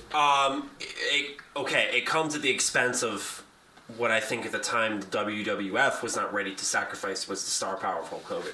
Hulk Hogan was, especially if, let's just say he beats Yokozuna at King of the Ring, he just beat the biggest monster heel in the company twice in front of very large audiences. So am I supposed to believe that Bret Hart just, again, the task is now at that point galvanizing an audience behind Bret Hart, which I can get behind. Again, it makes sense. But do they rally behind the Hitman and rally against the Hulkster, or do you? Which I don't think they would have wanted, because that's the conflict of a babyface dynamic. They certainly have in later years and more recently, and again they first visited with Warrior Hogan, had the Warrior Hogan clash of two fan favorites that worked because one didn't outweigh the other. Mm-hmm. One was the favorite. One wasn't the favorite over the other. There was you're either one side or the other. I think if you put a more favorable spin on Bret Hart and the way that he was supposed to be booked as a sympathetic figure, you would have taken the shine off Hulk Hogan that probably they didn't want to have happen, and that's why I think it wouldn't have worked. And again, this is coming from the biggest Bret Hart fan you'll ever meet. So again, it all starts with, all right, if you're having Hogan win the title, you can't have him drop the title to Bret Hart. As much as I would have loved that in 1993, I would have loved that in 1997, 98. As much as I would have loved that in retrospect, it wouldn't have, I think, landed, the way we all envision it being based off of history looking back on it now.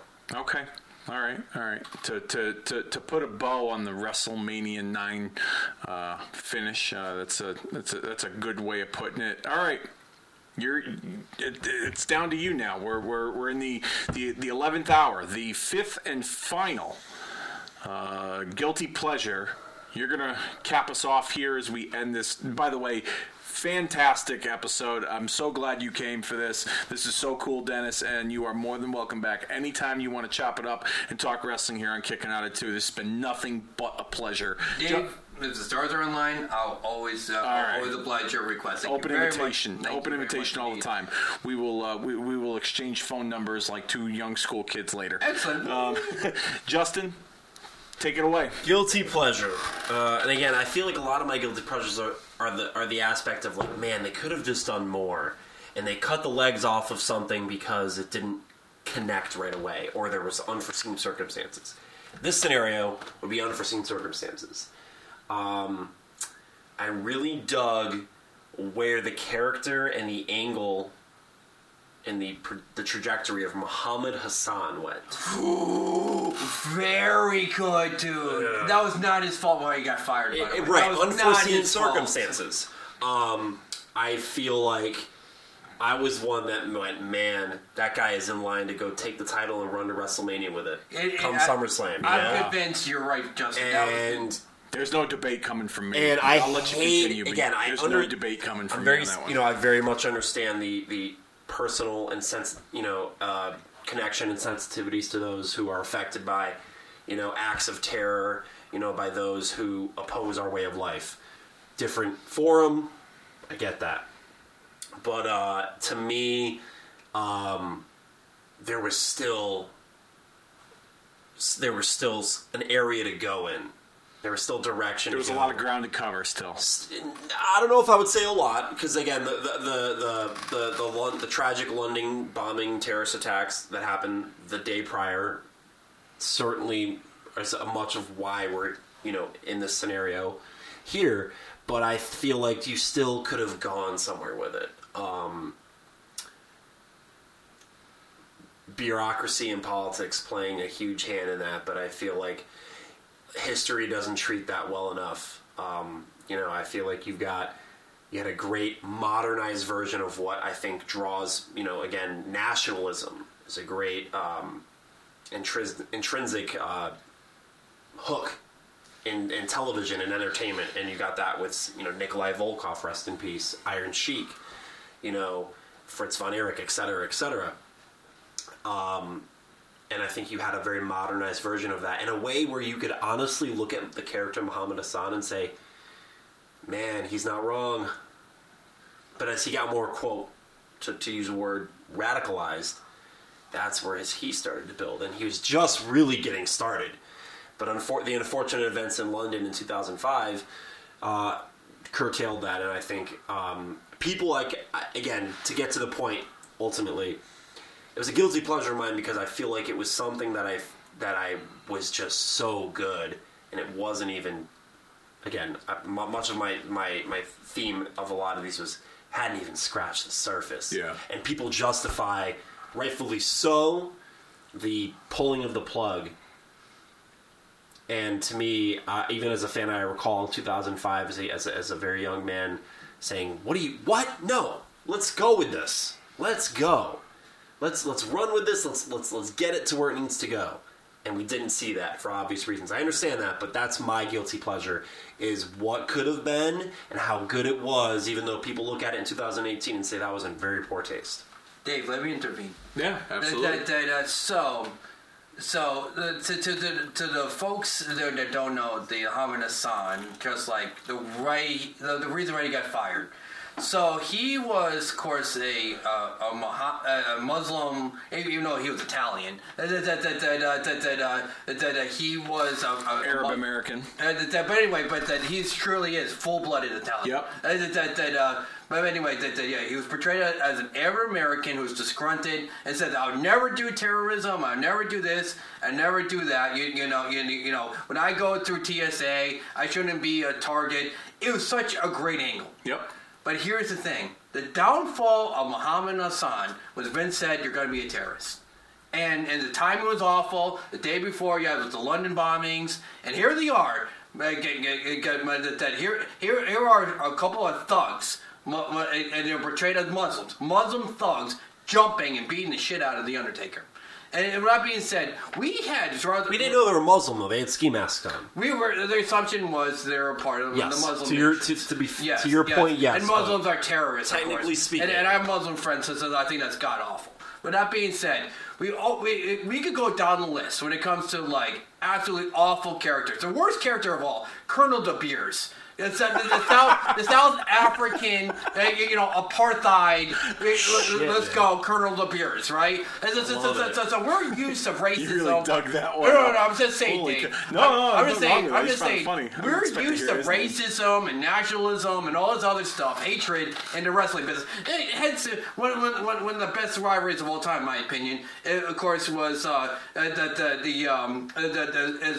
Rocky sympathizer. Hogan and Slaughter. Thank you. That's one of my favorite feuds of all time. But it wasn't. Here's the thing. So they fired Muhammad Hassan because on SmackDown that he had these thugs jump the Undertaker like they were ISIS or the PLO or whatever you want to say. You know what I mean? Yeah. It wasn't his fault. And so he got squashed on the next. What was it? Night of Champions. Great American Bash. Thank you. So he gets squashed by the Undertaker. and we never see him again. He gets fired for a decision that he wasn't involved in. I just think it's just totally bullshit. Muhammad Hassan should have been one of the... And by the way, I think I'll go down believing Muhammad Hassan was the last wrestler of the Attitude Era. I really believe that. You know what? That's an interesting point you make. And like I said, I feel like, again, they hadn't scratched the surface, and I feel like they could have really... I would have been satisfied with that path if it had taken us to WrestleMania. If it takes us to WrestleMania and the evil foreigner, if you will, again to take it to a fundamental level, if that's where it gets to WrestleMania with the foreigner being conquered by the American, and again in the most simple storylines, fine, cut them loose then, no big deal. But again, I think we have to be sensitive to the events that took place around that time that caused what happened to happen. But again, I loved every bit of that. You got to sprinkle in some Hulk Hogan into that. You got to sprinkle in some Shawn Michaels. It may not even be a guilty pleasure, but I feel like, again, based on how it ended, like I said, it was more of a, God, what could have been? Well, John Cena versus Muhammad Hassan at WrestleMania would have been amazing. Would have been. Yeah. And he got fired. Sorry, Dave, to cut you off. Okay. Well, I'm just saying, he got fired for things that wasn't beyond his control. his control. And it's just that he was booked this, they did it, and he got fired for it. How dare they? How dare they? Yeah, I mean, I can't disagree with anything that either of you are saying regarding this subject. And to put a bow, as they would say, on this very first edition of our Guilty Pleasures episode of Kicking Out at 2, we definitely ran the gamut of some topics. And I'm sure that there's probably more Guilty Pleasures that all three of us have still in the bank, so to speak, that we could reveal on a future episode of Kicking Out at 2. I want to thank you, Dennis, for joining us here on this episode. This has been a lot of fun. Like I said, open invite. Anytime you want to chop it up, we'll sit down, we'll talk wrestling. Dave, thank you very much. Very appreciative of your loyalty to this show, listening, and you're one of the members of the Kicking Out at 2 crew from here on out, so thank you. And of course, the offensive coordinator, can't forget about you, my brother Justin. Thank you so very much for being a part of this and lending your wrestling knowledge and experience into this conversation. Thank you. Well, that was a lot of fun, and I look forward to more fun with Dennis Levy down the line here on Kicking Out at 2. Like I said, Dennis brought it, and he's a welcome addition to the Kicking Out at 2 crew. So look forward to more episodes with Dennis Levy joining us on Kicking Out at 2. And next week, join us over at SoundCloud.com for our special Factions episode. Chris Donovan, who participated in the Triple H Shawn Michaels SummerSlam My Favorites episode, is going to rejoin us. But joining him, he's going to be bringing a good buddy of ours, Daniel Garcia. The three of us, we work together at our bill-paying job. And around work, we're known as a trio, a faction, if you will, that have an affinity, a love, an obsession of pro wrestling. So we thought, well, why don't we capitalize on that? Have the three of us all sit down and chop it up and talk about some of the best and worst factions in the history of professional wrestling. Talk about some of the guys that became big stars coming out of those factions, potential factions that just didn't make it, or how about guys that didn't really pan out from being a part of that said faction. We're going to cover it all, good, bad, and ugly, when it comes to the history of stables, factions, whatever you want to call them, in the history of professional wrestling. So tune in next week for that. Don't forget, social media, Facebook.com/Kicking Out at 2. If you have not already, please hit that like button and be a part of all the fun that we're having over there with debates, discussions, pictures, videos, you name it. It's all over there, Facebook.com/Kicking Out at 2. If you have hit the like button, tell a friend. Tell anyone who loves retro throwback pro wrestling talk to be a part of the fun over at Kicking Out at 2. Same goes for Twitter. Our handle is at Kicking Out 2, KICKNOUT, and the number 2. The same fun, the same madness, the same shit that I'm creating over on Facebook, that you're helping me create on Facebook as well. We're doing it over on Twitter, 140 characters or less. All right. Putting this show down for the 3 count once and for all. It's about that time. The match is over. 1, 2, 3. We will see you all next week.